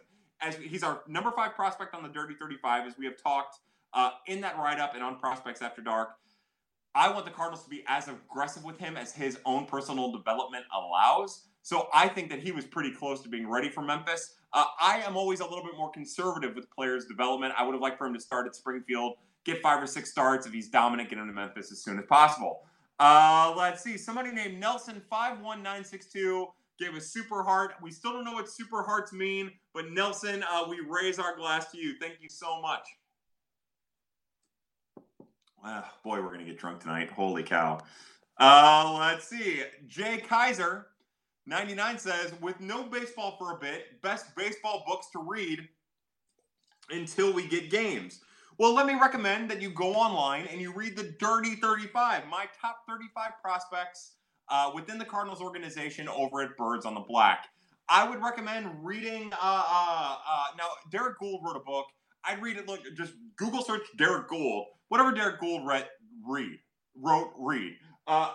Read the Baseball America top prospects list. 3 Nights in August, pornography, comic books. But baseball books, I'm not going to be able to help you out because I don't really read. I basically just watch minor league baseball and professional baseball and hope that no one notices how dumb I am all the time. Let's see. Iowa Neck asked Craig, are they willing to do double headers? And Mr. Mish said, May to June to July to August to September and October gives us that 6 months, that beautiful, beautiful 6 months. Shieldface says, is there a chance for a Christmas World Series? I would say there is almost no possibility of a Christmas World Series, but I also don't know what kind of time frame we're looking at. No one really knows what kind of time frame we're looking at. There's a time frame we're all hoping for, that we're hoping to see, but we're just going to have to wait and see. You know, I would say no, but I guess you just never know. I would think that there's no way. Iowa Next says, what will happen to the gambling industry with no sports to bet on? Man, that's a great question. You're going to see a lot of prop bets about, like, will Gallagher break that watermelon in one swing, I would think. Will Lady Gaga expose herself on national TV? No, I really don't know. The gambling industry, look, every industry is in trouble now. The gambling industry, the service industry, the restaurant industry. That's why it's important that if you have a little bit of money, or if you have a job that hasn't been affected by this, that you help support those industries. I wouldn't say support gambling unless you want to. I mean, do whatever you want, really. I obviously don't care. I'm filled with vices. My life is one big vice, so I'm not going to lecture anyone on their vices. But this is a very important time for that we all support, maybe a little bit more aggressively, each other. And things that we might otherwise might not. How's it going to affect them? It's going to be brutal. I would imagine it's going to be brutal. And you're going to be able to place a bet on nearly anything at this point, I would think. Craig Mish says, K.H. Kim looked great. He could have a big year. I'm with you, Mr. Mish. I thought Daniel Ponce de Leon looks great. I thought Austin Gomber looked great. I thought Mr. Kim looked great. I think the Cardinals, from like a pitching staff standpoint, that's been the one major positive about the Cardinals offseason, or the Cardinals spring training before it was shut down, was how good the pitching had been. You know, even the minor leaguers all look pretty damn good. Josh says, what do you know about the guy we traded Austin Dean for? That's Dilo Burgess. Now, he was an 18-year-old. I think he might have just turned 19 outfielder. He's a good size. He's like 6'3", 6'4", good build. He actually reminds me a little bit of Justin Williams. He has a better swing than Justin Williams, but he's that lefty type where he's not exactly the quickest, not exactly the fastest, but he has good speed, has a bat that can make a ton of contact with a lot of different stuff. He seems like the kind of guy. Now, Fangraphs rated him 11. I think that's a little aggressive. No one else really has him rated. I had him as an honorable mention when I rated the outfielders within the organization. But he has the ability to make contact with raw power, who did really well in the Dominican Summer League, but then struggled in the Florida State League last year. I guess he has a chance to be a guy, but there's a lot of things that need to break right for him. What I was told about Dywell before he was traded is that he wasn't the most athletic outfielder, that maybe his size, even though he's not like a chunky or anything, but maybe like his height and everything kind of limits his athleticism. I don't know if I necessarily believe that. I just think that he's kind of a minor league 19-year-old version of Justin Williams to a degree. You know, further away with that kind of upside. Cards, says, yes or no, Kisner is traded with the emergence of Herrera? I would say yes. You know, I love the Kisner family. I love those people. They're amazing people. And I want Andrew to have a chance to be a major league regular as soon as possible. I think that's the best thing for baseball because I think the kid has a dynamic personality. Let me tell you this. If Andrew Kisner were to go to the Yankees or the Mets, he'd be on a Wheaties box. He's the personality of David Wright. He has that transcending personality, that transcending feel. He's a really interesting kid in that regard. I don't know if he's not gonna have that kind of career or anything. Like that's a huge ask, but he's gonna be a major league regular for many, many years, and I would love for him to get that opportunity. So yes, I definitely want him to get traded so that he gets that opportunity. But with Herrera's emergence, and also don't forget Julio Rodriguez, who provides just that extra little bit of depth, along with Dennis Ortega, who's had an amazing spring training in Major League Camp. He adds that extra little bit of depth that a lot of other people didn't necessarily have, So yes, I do think that Herrera and Julio Rodriguez and Dennis Ortega, to a lesser degree, make Knizner expendable in a way that they might not otherwise have been. Let's see. Helms Sammy. Hey, what's up, Helms? Mr. Sammy, Mr. Helms. Wow, you're on the most interesting thing. You are the most interesting thing in days. Yeah, what a disaster. That's the world we live in. Now, Craig Mish, before he left, said that Mr. Kim, K.H. Kim, was probably the most impressive guy I saw that I was unfamiliar with. So that's a positive. That's great. Thank you for the information, Mr. Mish. I got a text message from Amanda who says, "Hey, I just got your picture from some type of website or something." Wow, they're getting really aggressive with the text message, unsolicited nonsense. Stu Styles says, "I bet on cricket today.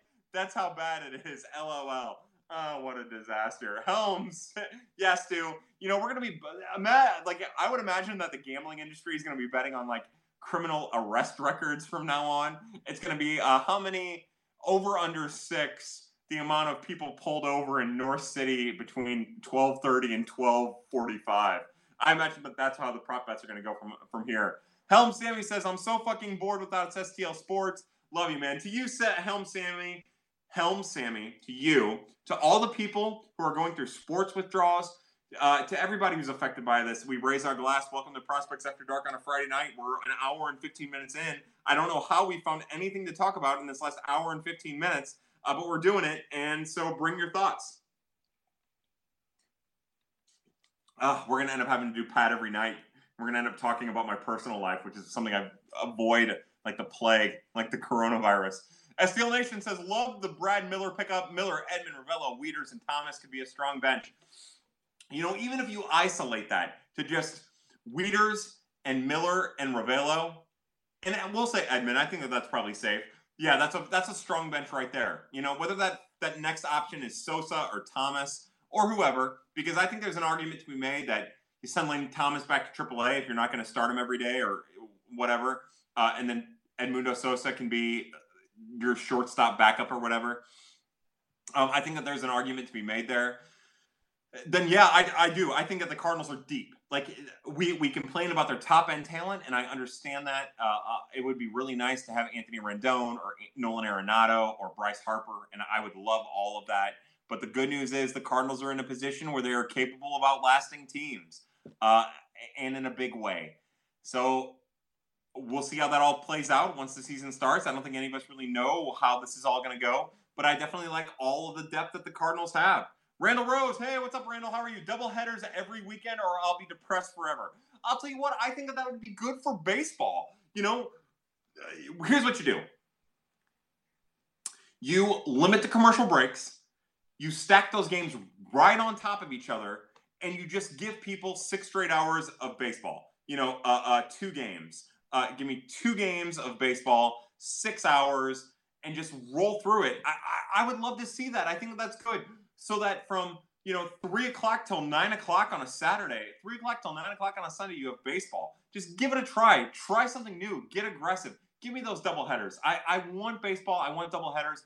I want as much Major League Baseball action as baseball can throw at me once baseball is going.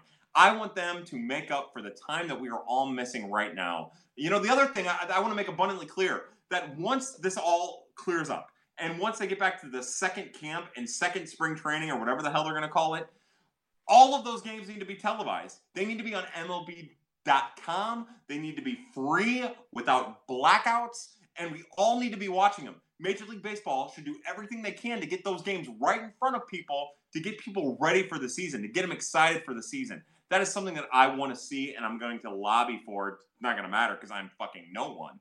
But that's what I want to see, and I think that that's the right thing to do. That would be a good way to get people fired up. Put it right in front of everyone. And also those spring games, find some way to make them super interesting. Limit the amount of people that they can have at camp. Make them accelerated. Make them like, here's the deal. You have 25 days. This isn't tryout thing. You have 25 days to get everybody together. Get your rotation together. Get them rolling. You can have X amount of arms so that you have bullpen innings covered because you're going to start pitchers out, your rotation out at 2 innings. You can bring in arms all you want, but this isn't a gearing up for the major leagues thing. This is a getting in shape minor league rehab assignment so that we're ready to go when the season starts. Shiltface says, thoughts? Tara just posted MILB sending all players home with no pay. Oh, God, and some to heavy infected areas. Oh. Why? God, that breaks my heart. Oh, that's sad. So the thing is, the clubs play, the Major League clubs pay the players. Pay the goddamn players. Pay the minor leaguers. That's a goddamn joke. That is a fucking shame. God, that pisses me off. What a fucking disaster that is. Baseball's a joke, man. The owners are a joke. You know, I keep hearing all this rhetoric about how hard it is to make money. And look, I'm not saying that what the team's valuation is how much money they're making, because it's not. That's a joke. People who say that are dumb. But I can't imagine that you can't afford to pay minor leaguers just a little bit of money. Yeah, you only pay them $1,000 a month in some cases. In most cases, during the season, just give them $1,000. Like they can afford that. $1,000 is a lot of money. It's a lot of money, but they can afford to pay them that, man. Here's you want to talk about how this is going to affect baseball? How many players aren't going to be able to continue to play baseball because of this? How many minor leaguers are not going to be able to continue to play baseball because for a month or 2 months they might not get paid? They might need to take like a real job doing construction. A real job. What a fucking asshole I am. A job taking construction that might need to provide for their families. That's fucked. That's a fucked thing. And the Major League Baseball owners should pay for the minor leaguers. They can afford that shit. And if they can't, then they need to sell the team to somebody who can. No, man. Cards Gift says Pad versus the world. Dan Russ says, you think Edman will be in there daily somewhere? Yeah, I think under most circumstances, Tommy Edman will be in the roster, on the lineup pretty daily.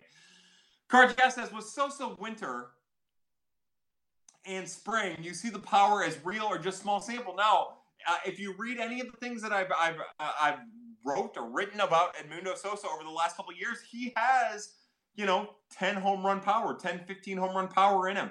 He has the ability to throw the barrel at a ball at the lower half of the zone and push it over the right field wall, the oppo field wall, in a way that I don't think a lot of people are capable of.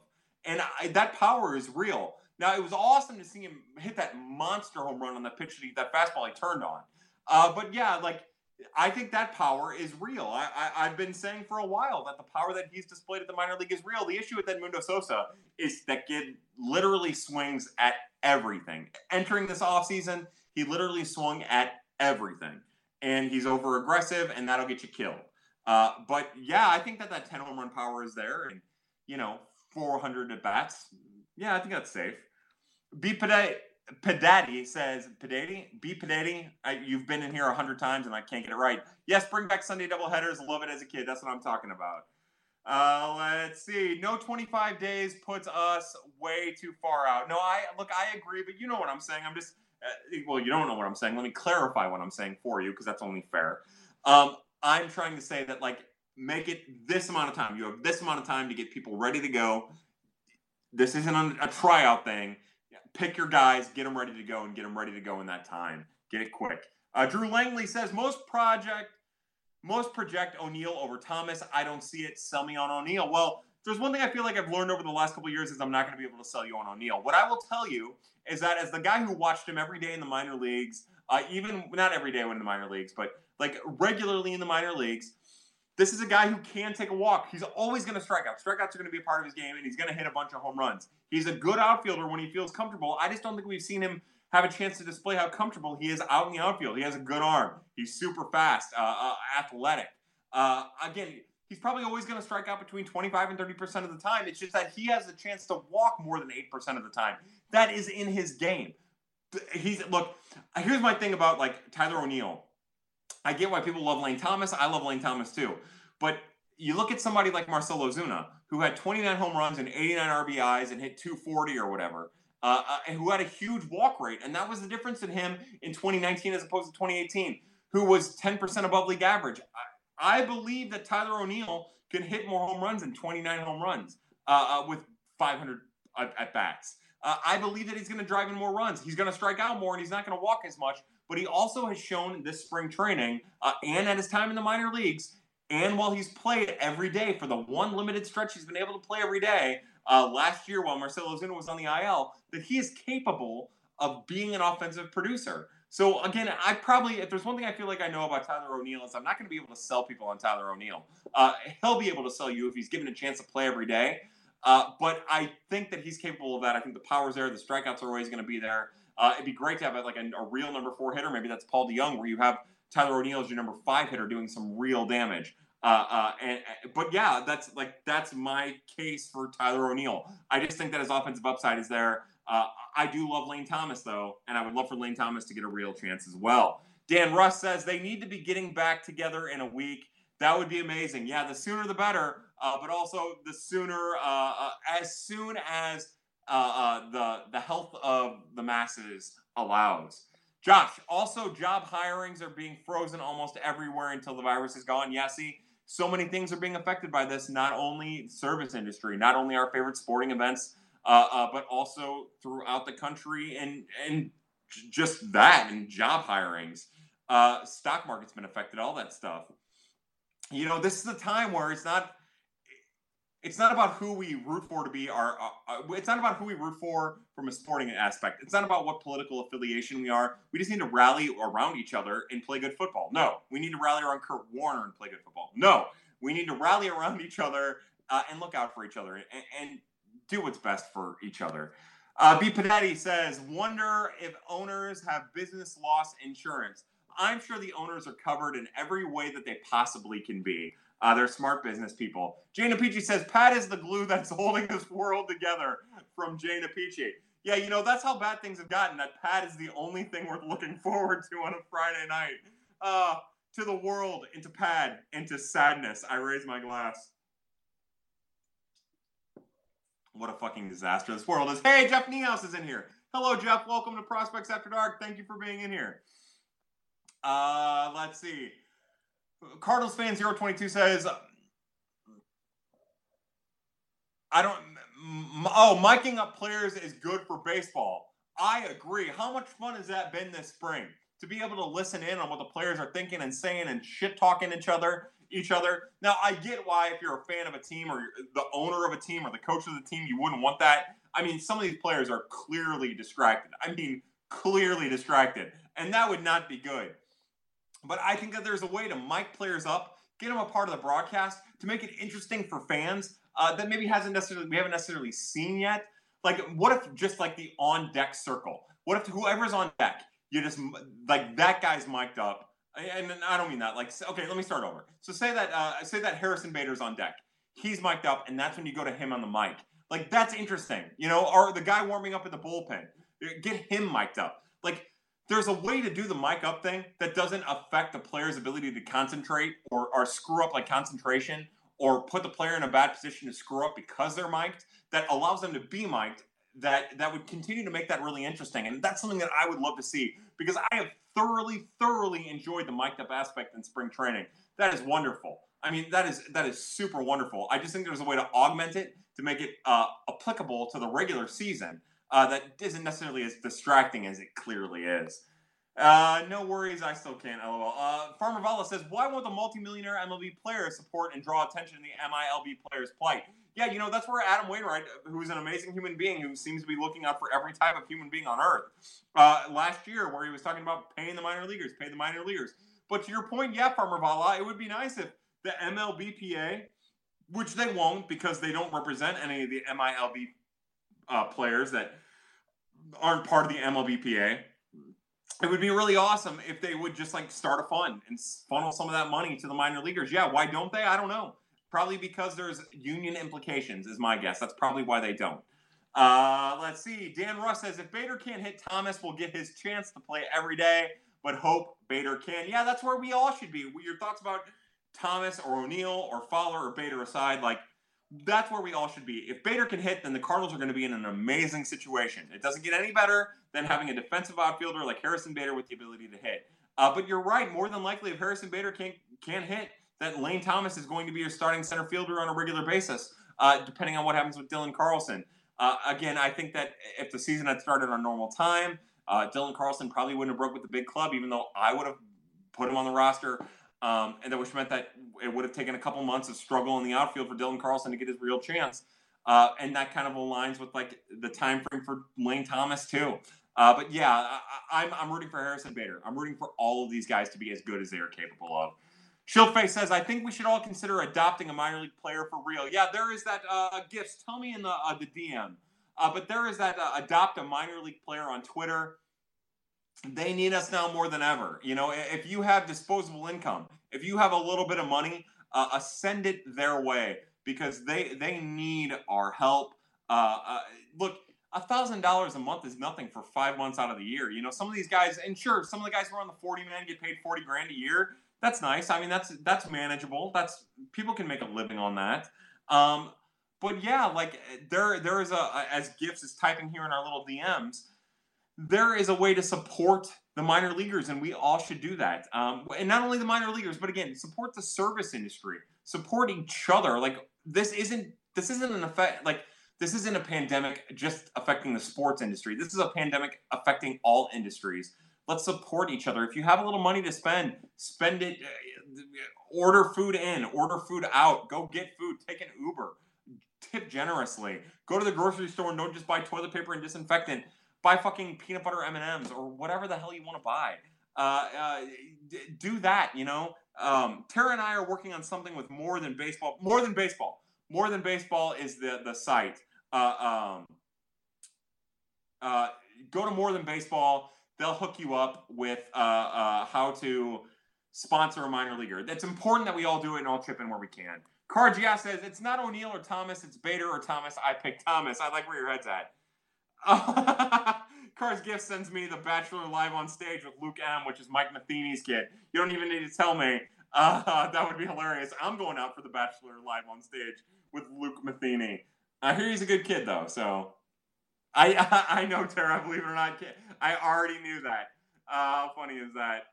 Verified One says, yeah, there are a bunch of whores?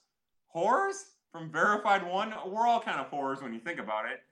RB314 says, Kyle, hey!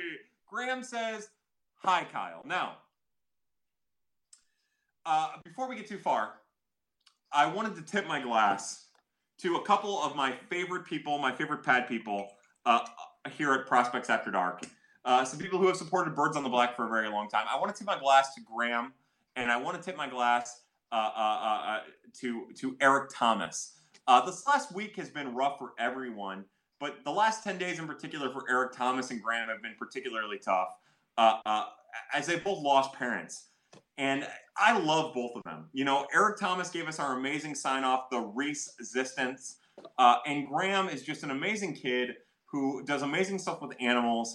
And I know that, like, we're all down. We're all feeling it. But I wanted to raise my glass and tell those people how much I love them. Eric Thomas, Graham, I love you guys. I'm sorry for what you're going through. And here we're gonna rally, and we're going to continue to have a great Friday night of Prospects After Dark. And we're always grateful and thankful for you to being in here, and we love you.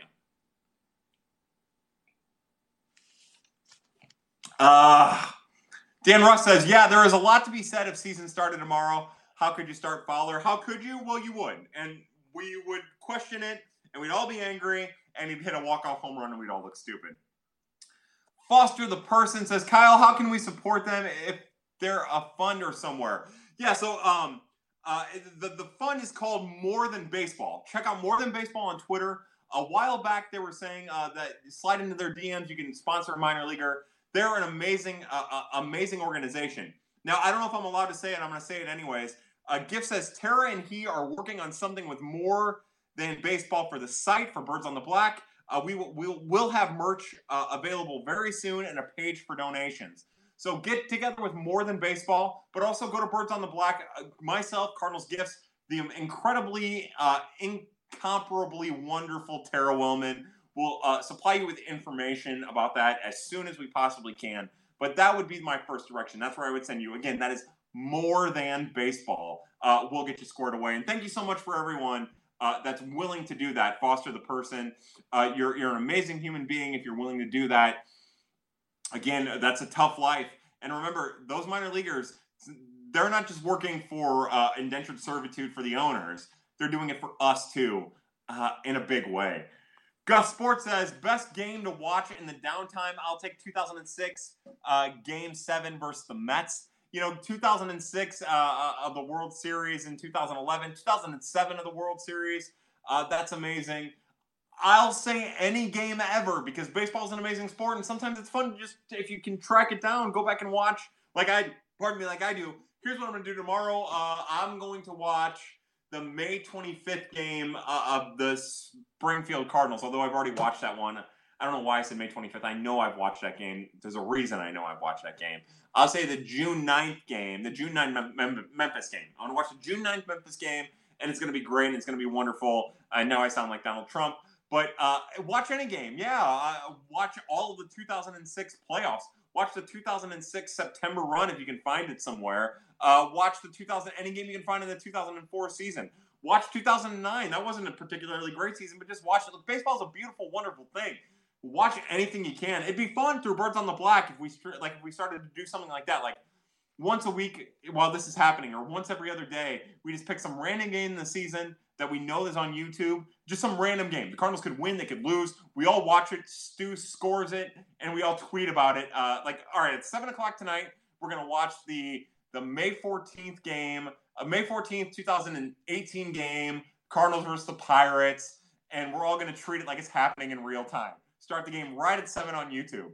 That'd be fun. It'd be a fun thing to do and just screw around and see where it goes from there. Yeah, I'd love that. That'd be goofy and fun and right up my alley. Noah Snelson, hey, what's up, Noah? How are you, bud? My ass had spring training tickets Sunday and Monday. Oh, that breaks my heart. To all the people who are headed down to spring training, the people who are at spring training right now who won't get to be a part of spring training because of all this, I raise my glass. Again, every tweet or every toast tonight is in honor of people who are affected by this, which is really all of us, but particularly the people who spent money to go down there for that. It's just sad. But enjoy your vacation. Don't let the fact you can't watch baseball at Roger Dean change the fact that you still have a chance to have a really great vacation. I hope your vacation is still great. Tara says, check out More Than Baseball on Twitter. Gifts and I are working on some stuff. Oh, that's awesome. You guys are great. Thank you, Foster said he's going now. That's amazing. Cheers to Pad says, Cards, yeah. Cheers to Pad. Love to Eric and Graham. Yeah, I can't say it enough. Love to Eric and Graham. See, Mr. Carlson is amazing. Condolences to Graham and Eric from the Carlson family. You guys are just amazing. Noah Snelson says, we have a group working on packages and help in Springfield specifically. That's the amazing thing, and that's one of the things that gets glossed over about the contraction in the minor league level. These small communities that have minor league affiliated teams or major league affiliated minor league teams do such an amazing job of incorporating these players into their community, and the players give it back. Like with Mr. Carlson, with Dylan Carlson, I know that one of the people that I love on Twitter, one of the people that I consider a friend, Troy Poole. I know that Dylan forged somewhat of a bond with Troy Poole and Troy's son, Zach. This happens at the minor league level on a level that it never happened before. You'll never see it in a major league city. You know what I mean? These players in these cities and these teams are a community in a way that baseball used to be that isn't necessarily anymore. And I love that, and that's wonderful. And Noah Snelson is doing that. Springfield's doing that. I'm sure Memphis is doing that. Season ticket holders and fans are doing that. There's sponsor parents, sponsor houses that house players when in these towns, and that connection just isn't there in St. Louis. It's not there in LA. It's not there in Wisconsin or in Milwaukee. It's not there in Cincinnati. It's not there in Chicago. It's only there in those small towns, and that's something magical and very, very important. And that's why minor league contraction is kind of a joke. and should be opposed at every corner that it can be opposed at. But also goes to show you the magic and the wonder of the human soul and the human spirit that we see in those relatively small towns. That is wonderful and magical. That I love so much. But again, like to the question, if you can help a minor leaguer, go to More Than Baseball. They'll help you out. And here at Birds on the Black in a while, Tara and Gis will have something for you. I Heart 6711 Sexbox says hi. What's up, Sexbot? Cards, yeah, says 2004 Game 7 NLCS Clemens versus Suppan was there. I'll tell you what. I don't know if you guys remember this, and I'm not going to be able to give you any of the details. There was a 10-inning game between Mark Mulder and Roger Clemens. That was one of the best regular season games I've ever watched. I think Mulder pitched 10 innings. He threw like 101 pitches or 99 pitches or something like that. It was a Sunday game, I think, or a weekend game. If you guys can track down that game, watch that. That was one of the best games I've ever watched. I believe the Cardinals won it. I don't know for sure, but I just remember watching it and being like amazed by that. Stu Styles says, let's do it. I'm in. How funny would that be? Josh says Game 5 NLDS versus Nats was a good one too. Oh, yeah, that was the Cosma game, right? Yeah. Oh, my God. The 2011 NLDS Game 5 against the Nats. That was Carpenter and Holiday. Yeah, that was great. See, I'm thinking 2013, that series against the Nats. That was something else, too. Papa Carlson got to call in sometime. That'd be hilarious. Got 2011 Game 5 versus Phillies. Yeah, that was the best pitch game I've ever watched with Shelby Miller against Colorado in St. Louis from Chris DeMann. Yeah, that was he let up that infield single and then just absolutely shut them down. That was amazing. Just a great pitching performance. Very, very well said. Gave up single to first batter, then no. Yeah, it was an infield single too, if I'm remembering correctly.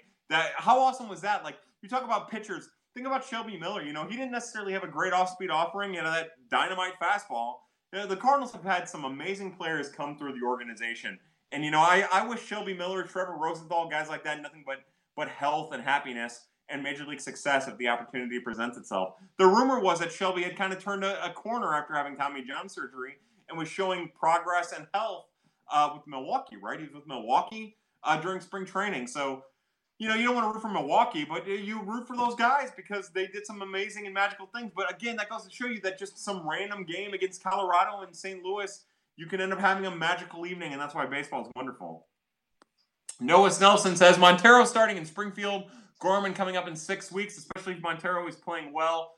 I think that Nolan Gorman's spot is very much still fluid. I do think Montero starts at Springfield, but remember, between the DH and position versatility, I think that there's a way to get both Montero and Gorman in the Springfield lineup without, causing too much chaos.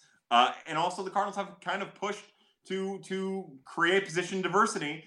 And I don't think there's any harm in getting Montero sometime at first. I don't think there's any time in getting Gorman sometime in the outfield. Just try it. See what happens. Fuck, who cares, really? But yeah, I think that's more than likely.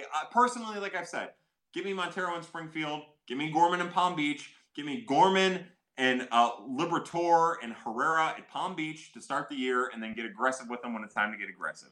Graham says Michael Wacha almost no-no was better. He had 2 almost no-nos. There was an amazing Sunday start by Jack Flaherty 2 years ago in 2018 that kind of put him on the map. Like, all right, now something special is happening with this kid. Yeah, Michael Wacha, that near no-no against the Nats. The Cardinals have had a lot of success against the Nats.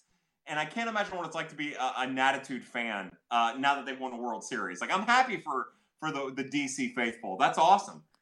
Matt Stromer says Mulder versus Clemens in 2005. Mulder with 101 inning pitched, a 10-inning pitched complete game. Yeah, that was, I'll never forget. Like, I was at my mom's. We watched it at my mom's house, I think, and that was like a fun game. It was quick, and it was a pitcher's duel, and it was wonderful. And Mark Mulder pitched out of his mind. One of the best pitching performances, no hitters aside, I've seen out of a Cardinal pitcher ever. Chris DeMann says, Wacha has more anticipation for sure. I just think the Miller start was better. Sticks in my mind. I'm with Chris DeMann. And I'll tell you what, like, Wacha's no-hitter was wonderful. The game against Pittsburgh in the playoffs was wonderful, but I'll take his organizational debut, his major league debut, over anything for a magical moment in the history of Michael Wacha as a St. Louis Cardinal. Noah Snelson says, I hear we will have Baker and Herrera in Springfield starting. Now, I didn't hear about. Well, let me start over. That would be a really great thing for both of them. Baker will be in Springfield. I think we can all bank on that. And I'll say that Herrera is still very fluid. But here's to hoping Ivan Herrera makes his way there. Cards, yeah. Carpenter, Cy Young. It's the first time I've seen pitching like that. We knew he was going to win it. Yeah, that was amazing. You know, that Game 5 of the 2011 NLDS against the Phillies, him and Halladay, Skip Schumacher with the RBI, like, that was one of the most amazing games. I was in my apartment. I've got this thing about watching important games on my own. I've got to watch them on my own because I'm such a fucking basket case. I was watching it, and I just, like, methodically could not believe what I was seeing. I remember laughing multiple times about how good both those pitchers were.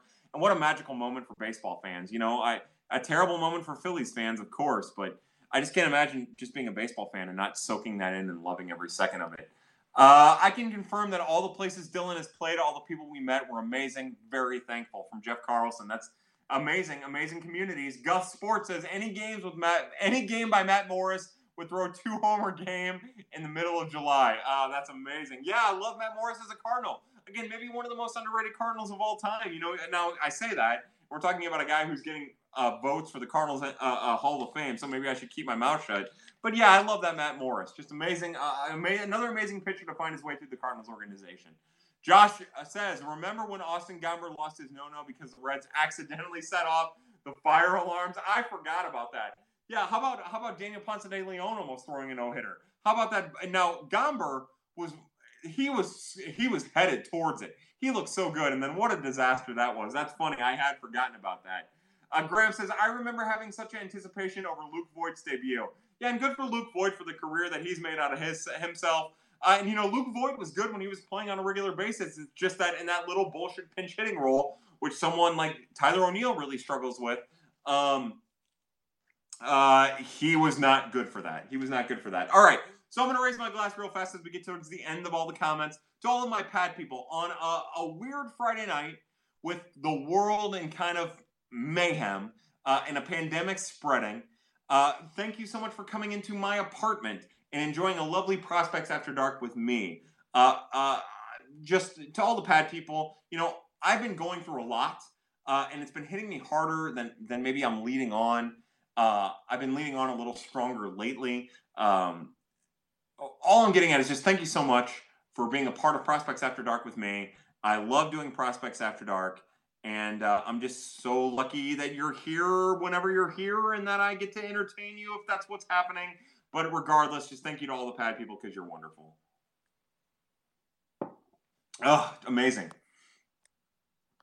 Jane Apici says, Matt Morris and Andy Benes on back-to-back days was most of my childhood. That's wonderful. You know, in the Dirty 35 write-up of prospect number 29, Tommy Parsons, I mentioned Jason Simon-Tachi. And I mean, even like Jason Simon-Tachi, you know, thinking about him, like another great, not great, but another good pitcher that came to the Cardinals organization. You know, in my mind, like Jason Simon-Tachi is Brad Thompson, is maybe Jake Woodford, although I compared Tommy Parsons to him. Like, those players come through the Cardinals organization and they play a very vital role for the Cardinals' success. It's just wonderful stuff when that happens. But yeah, I think about Matt Morris and Andy Benes. I think about Andy Benes going to the Diamondbacks and being terrible and then coming back and being good. You know, I was born in 1986, and to think about all of those pitchers, I think about Sean. You know, the one guy who I think about a lot is Sean Dunston. I think about Sean Dunston as a Cardinal a lot. I think about a walk-off home run that he hit where he showed no emotion at all rounding the bases. Like, I think about Sean Dunston and Royce Clayton. Like, you know, people say Gary Gaetti, Todd Zeile, Greg Jeffries, like Like, the Cardinals have they're littered with great names. Craig Paquette, who I hated with all both of my holes, with my soul. Yeah. Stu Style says, let's all watch a random Todd Wellemeyer, Todd Alien game start and sit through the pain. Yeah, Braden Looper. Dustin Hermanson before he was closer for the World Series winning Chicago White Sox. Garrett Stevenson, Mike Maroth. Yeah, like the Cardinals have had names, man. Thanks for doing Pat. It's my pleasure. First time in Pat. Enjoy. Drew Langley, thank you for being here. I'm gonna do a little toast to you, my first person in Pat. You have been bringing great questions and great participation, and we're thankful for it. Tara just made my night. She says, Kyle, this made me so happy tonight. You're the best. No, Tara, you're the best. Thank you. Thank you for saying that. That means the world to me. Cargia says, love you, Kyle. We need it more than you. Thank you. I appreciate that. Yeah, again, my hope was that we'd try to get back to doing Prospects After Dark somewhat regularly. I don't really know what to think from here on out, honestly. We're going to have to wait and see. Tara tells Stu, fun fact, Todd Wellemeyer was the starter for my first ever game at Busch. That's awesome. Todd Wellemeyer was a weird dude who said some crazy stuff. The Todd Alien. Chris DeMond, who I just made French. Chris DeMann.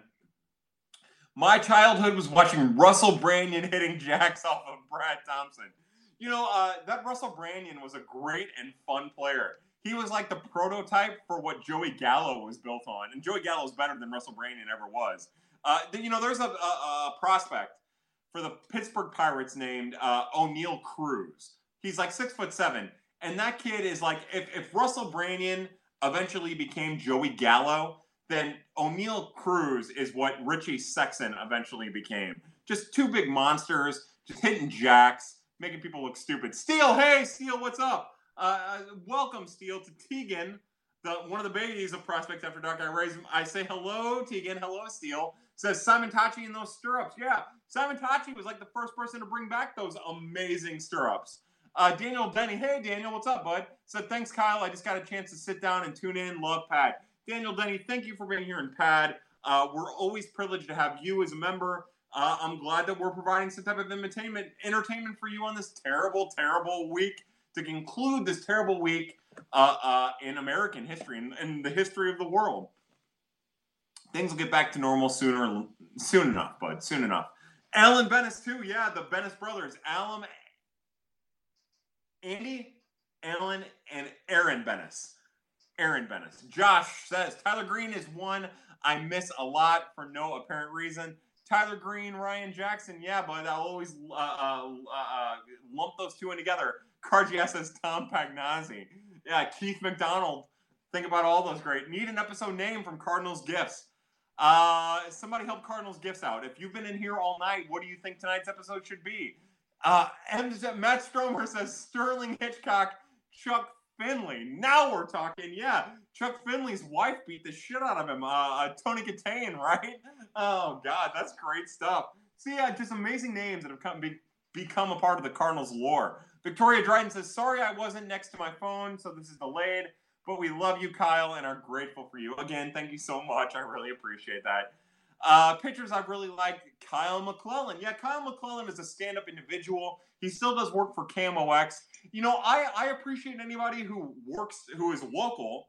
Again, he's a local product from the St. Louis area who worked through arm problems, who found his way from the bullpen to the rotation. Like, that is a great story. Yeah, Kyle McClellan, Braden Looper. Braden Looper was fun, right? Because he was traded for Edgar Renteria, found his way back to the Cardinals, found his way back to the Cardinals, pitched from both relief and a starter role.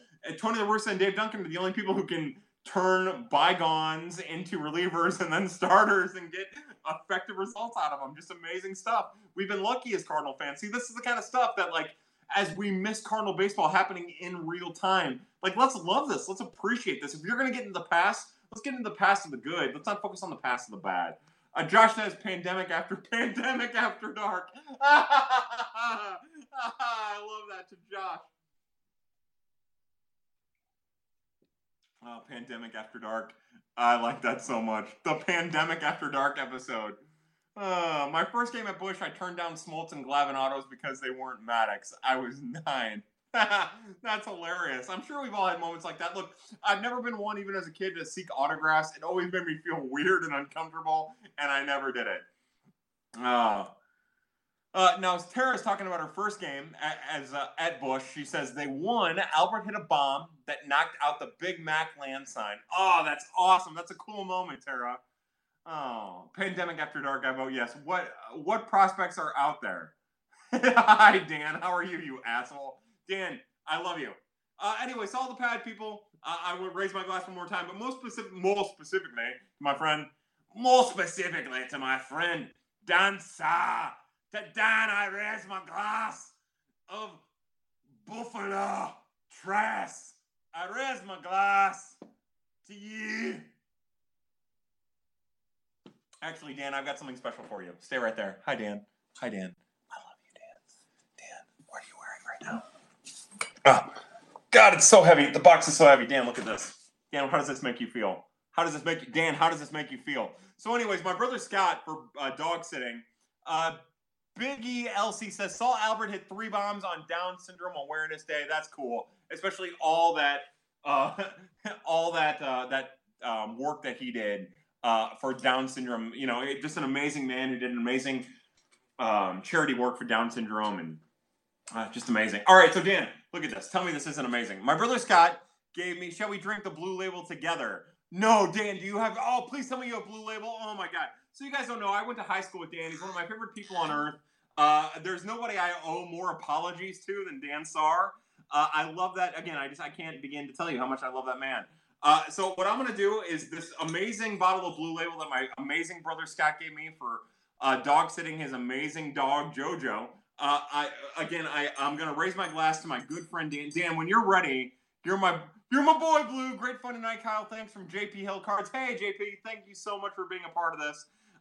Dan, okay, so communicate with me through this bullshit thing. Do you have Blue Label? I will wait. I'm also going to pour some Buffalo Trace.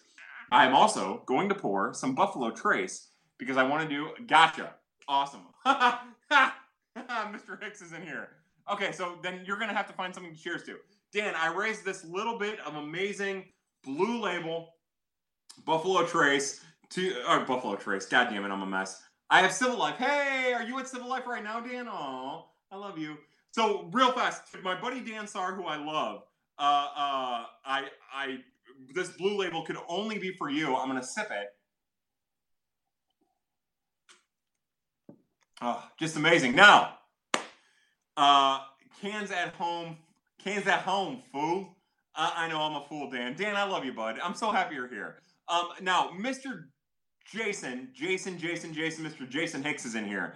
And we also have Mr. Jeff Carlson, but to the godfather of Prospects After Dark, who I am humbled is in here, along with the queen of Prospects After Dark, Jennifer Hicks, and the player of Prospects After Darks, Jordan Hicks. Let's talk to baseball. I raised my glass. Look, I'm happy that I poured out a little bit of the Blue Label, because if there's one person, again, the Hicks, the Carlson family, the Saar family, I raise my glass again of this amazing Blue Label. You're amazing.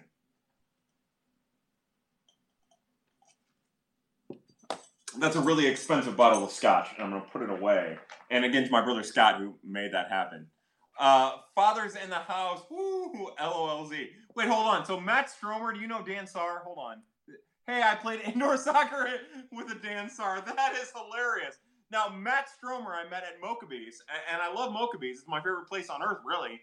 And Dan Saar, that's hilarious. Oh, that's great. Noah Snelson, all right, we getting doubleheader or a short season. Give me a long season and doubleheaders. I want as much baseball as you can give me. You know, as Mr. Hicks comes in here, maybe the best thing that happens here is somehow Jordan Hicks gets to pitch more. That would be amazing. I love that. We killed it. That's awesome. That's awesome. All right, so Mr. Hicks, I know you're coming in late. Hold on. Blue Label. I've got a bottle of Johnny Walker Blue Label, thanks to my brother Scott. Can you imagine how lucky I feel? Holy cow. Ugh, just amazing. All right, we get in double. So I want double headers and I want a long season. Dan, I don't doubt for 1 second that you killed it. At the end of Prospects After Dark, look, I just want to thank everyone for being a part of this. This thing went on for almost 2 hours. I can't say that I expected that. I don't know what I expected exactly. But I just want to say one more time that I feel privileged to have everyone in here, not just Mr. Hicks, not just Mr. Carlson, just everyone in here. I'm going to do everything that I possibly can to continue to entertain you while we have a work stoppage. It's not a labor stoppage. It's a work stoppage.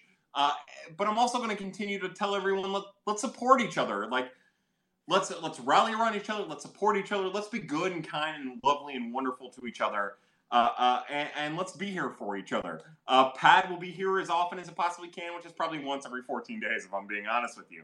But to all my people at Birds on the Black, who I am forever grateful for. Before I get to the Birds on the Black family, again, check out Be Shafe Daily. Brendan Schaefer, he and I recorded a podcast together. It was fun. It was awesome. I loved it. Check out Two Birds on a Bat with Jim Cromer. I love all those guys. They're wonderful. But the people that really mean a lot to me are my Birds on the Black family, which, two people who have been just, let me start over. One person in particular that has been more than inspirational to me is Tara Wellman. Like, Tara does just amazing work, but she's also a stand-up human being who puts other people before herself in every capacity. Tara is wonderful. She does chirps at Birds on the Black. She writes about the minor league she writes about the minor league plight. And Tara's incredible. If you're not following Tara Wellman, you need to, because she is a beacon of light in dark times. I have nothing but love and admiration and appreciation for the work that Tara does. She does chirps with a gentleman named Alex Crisafulli, who I find to be delightful, especially when he goes on rants about crazy stuff like Ozzie Smith dunking. Check out Chirps. It's on the Birds on the Black network. Find it on iTunes and Spotify and SoundCloud and all that stuff. There isn't anybody who does game recaps better than Stu Styles. They're amazing and wonderful. Now, Stu does those in conjunction with GIFs, and he does it in conjunction with Enchill. Now, Enchill's doing some amazing works on he's just doing amazing like GIF work and amazing artistry work. Keep an eye on Enchill. He's an awesome dude, does great stuff. Zach Gifford, go to Birds on the Black and just scroll, because Zach has done amazing article after amazing article after amazing article about Dakota Hudson, about Harrison Bader, about everyone. It's just amazing work. And he's also doing a podcast now called Nerds on the Black, which was fucking great on Tuesday night when it debuted, or whatever night it was. I can't keep this week straight. It's been the weirdest week in the history of the world. Zach is just perfect stuff. Josh is not home. Rachel Wren do work for us as well. They're amazing. Adam Van Grack does amazing work as well. Check out Birds on the Black. But really, you know how this works. To my brother in arms, Cardinals Gifts, I raise my glass. I was ready to quit all this. I'm going to be completely honest with you. I've been in a miserable spot. I've been getting screenshots from people talking nothing but mad shit on me because of my lack of involvement in a situation I wanted nothing to do with. Fuck them, because I'm going to continue to do my stuff because people want it and need it, and I just want people to be happy, and that's all I care about. I just care about the happiness of others. So what I'm getting at more than anything is we're here, we're staying, fuck off, and to gifts. We're going to be in this together until the end, bud. I love Dan Saar. Let's see. My toe is still broken, Dan. Small world, brother. That's right, man. Good work, Kyle. Is someone robbing you? Almost always. Biggie LC says, Kyle, the hero we need but don't deserve. What did I tell Anna? Poor Anna earlier. I'm the hero that you regret asking for, is what I am. Oh, no. Tara's the cream of the crop. Alex's rants are the best. Hey, Jay Ferg is in here. Jay Ferg, I'm going to give you the middle finger. I know you love that. Jay Ferg, how is your shoulder, bud? I hope you're doing well. And Jay Ferg, if your shoulder gets healthy, I will gladly play catch with you. I would love to play catch with you. BHS says, hi, Kyle. Hey, BHS. You're the best, bud. Guagon 433268846 says, Dexter Fowler, bye-bye. Bye-bye. Yeah, that's not going to happen. You better get over it. Chris Demand says, quick question. What do you think of Cards splitting up and some going home and not staying? You know, my thought is that none of us know how to react right now. Not one person. President, CDC, owner of an organization, player in an organization, none of us know what to do or to react or what to do. You know, I think we're all just kind of shooting from the hip, and it goes to show you how dire the situation is, how reactionary the situation is. So my thought is just find a place to be comfortable. I don't care if you're a player or an owner or a fan or just some asshole talking into a camera with a microphone attached to it about absolutely nothing. Really excited about his buddy Dan Saar being a part of it. None of us know what's going on. Like, we know what's going on, but none of us know how to react to it. And we should probably just be happy to be with people we care about. So my thought is, While from a fan standpoint, I would want those guys to stay together and practice every day and take batting practice and do bullpens. I also appreciate that they want to go home to their families and just kind of kill it. Like that's all that matters to me. Like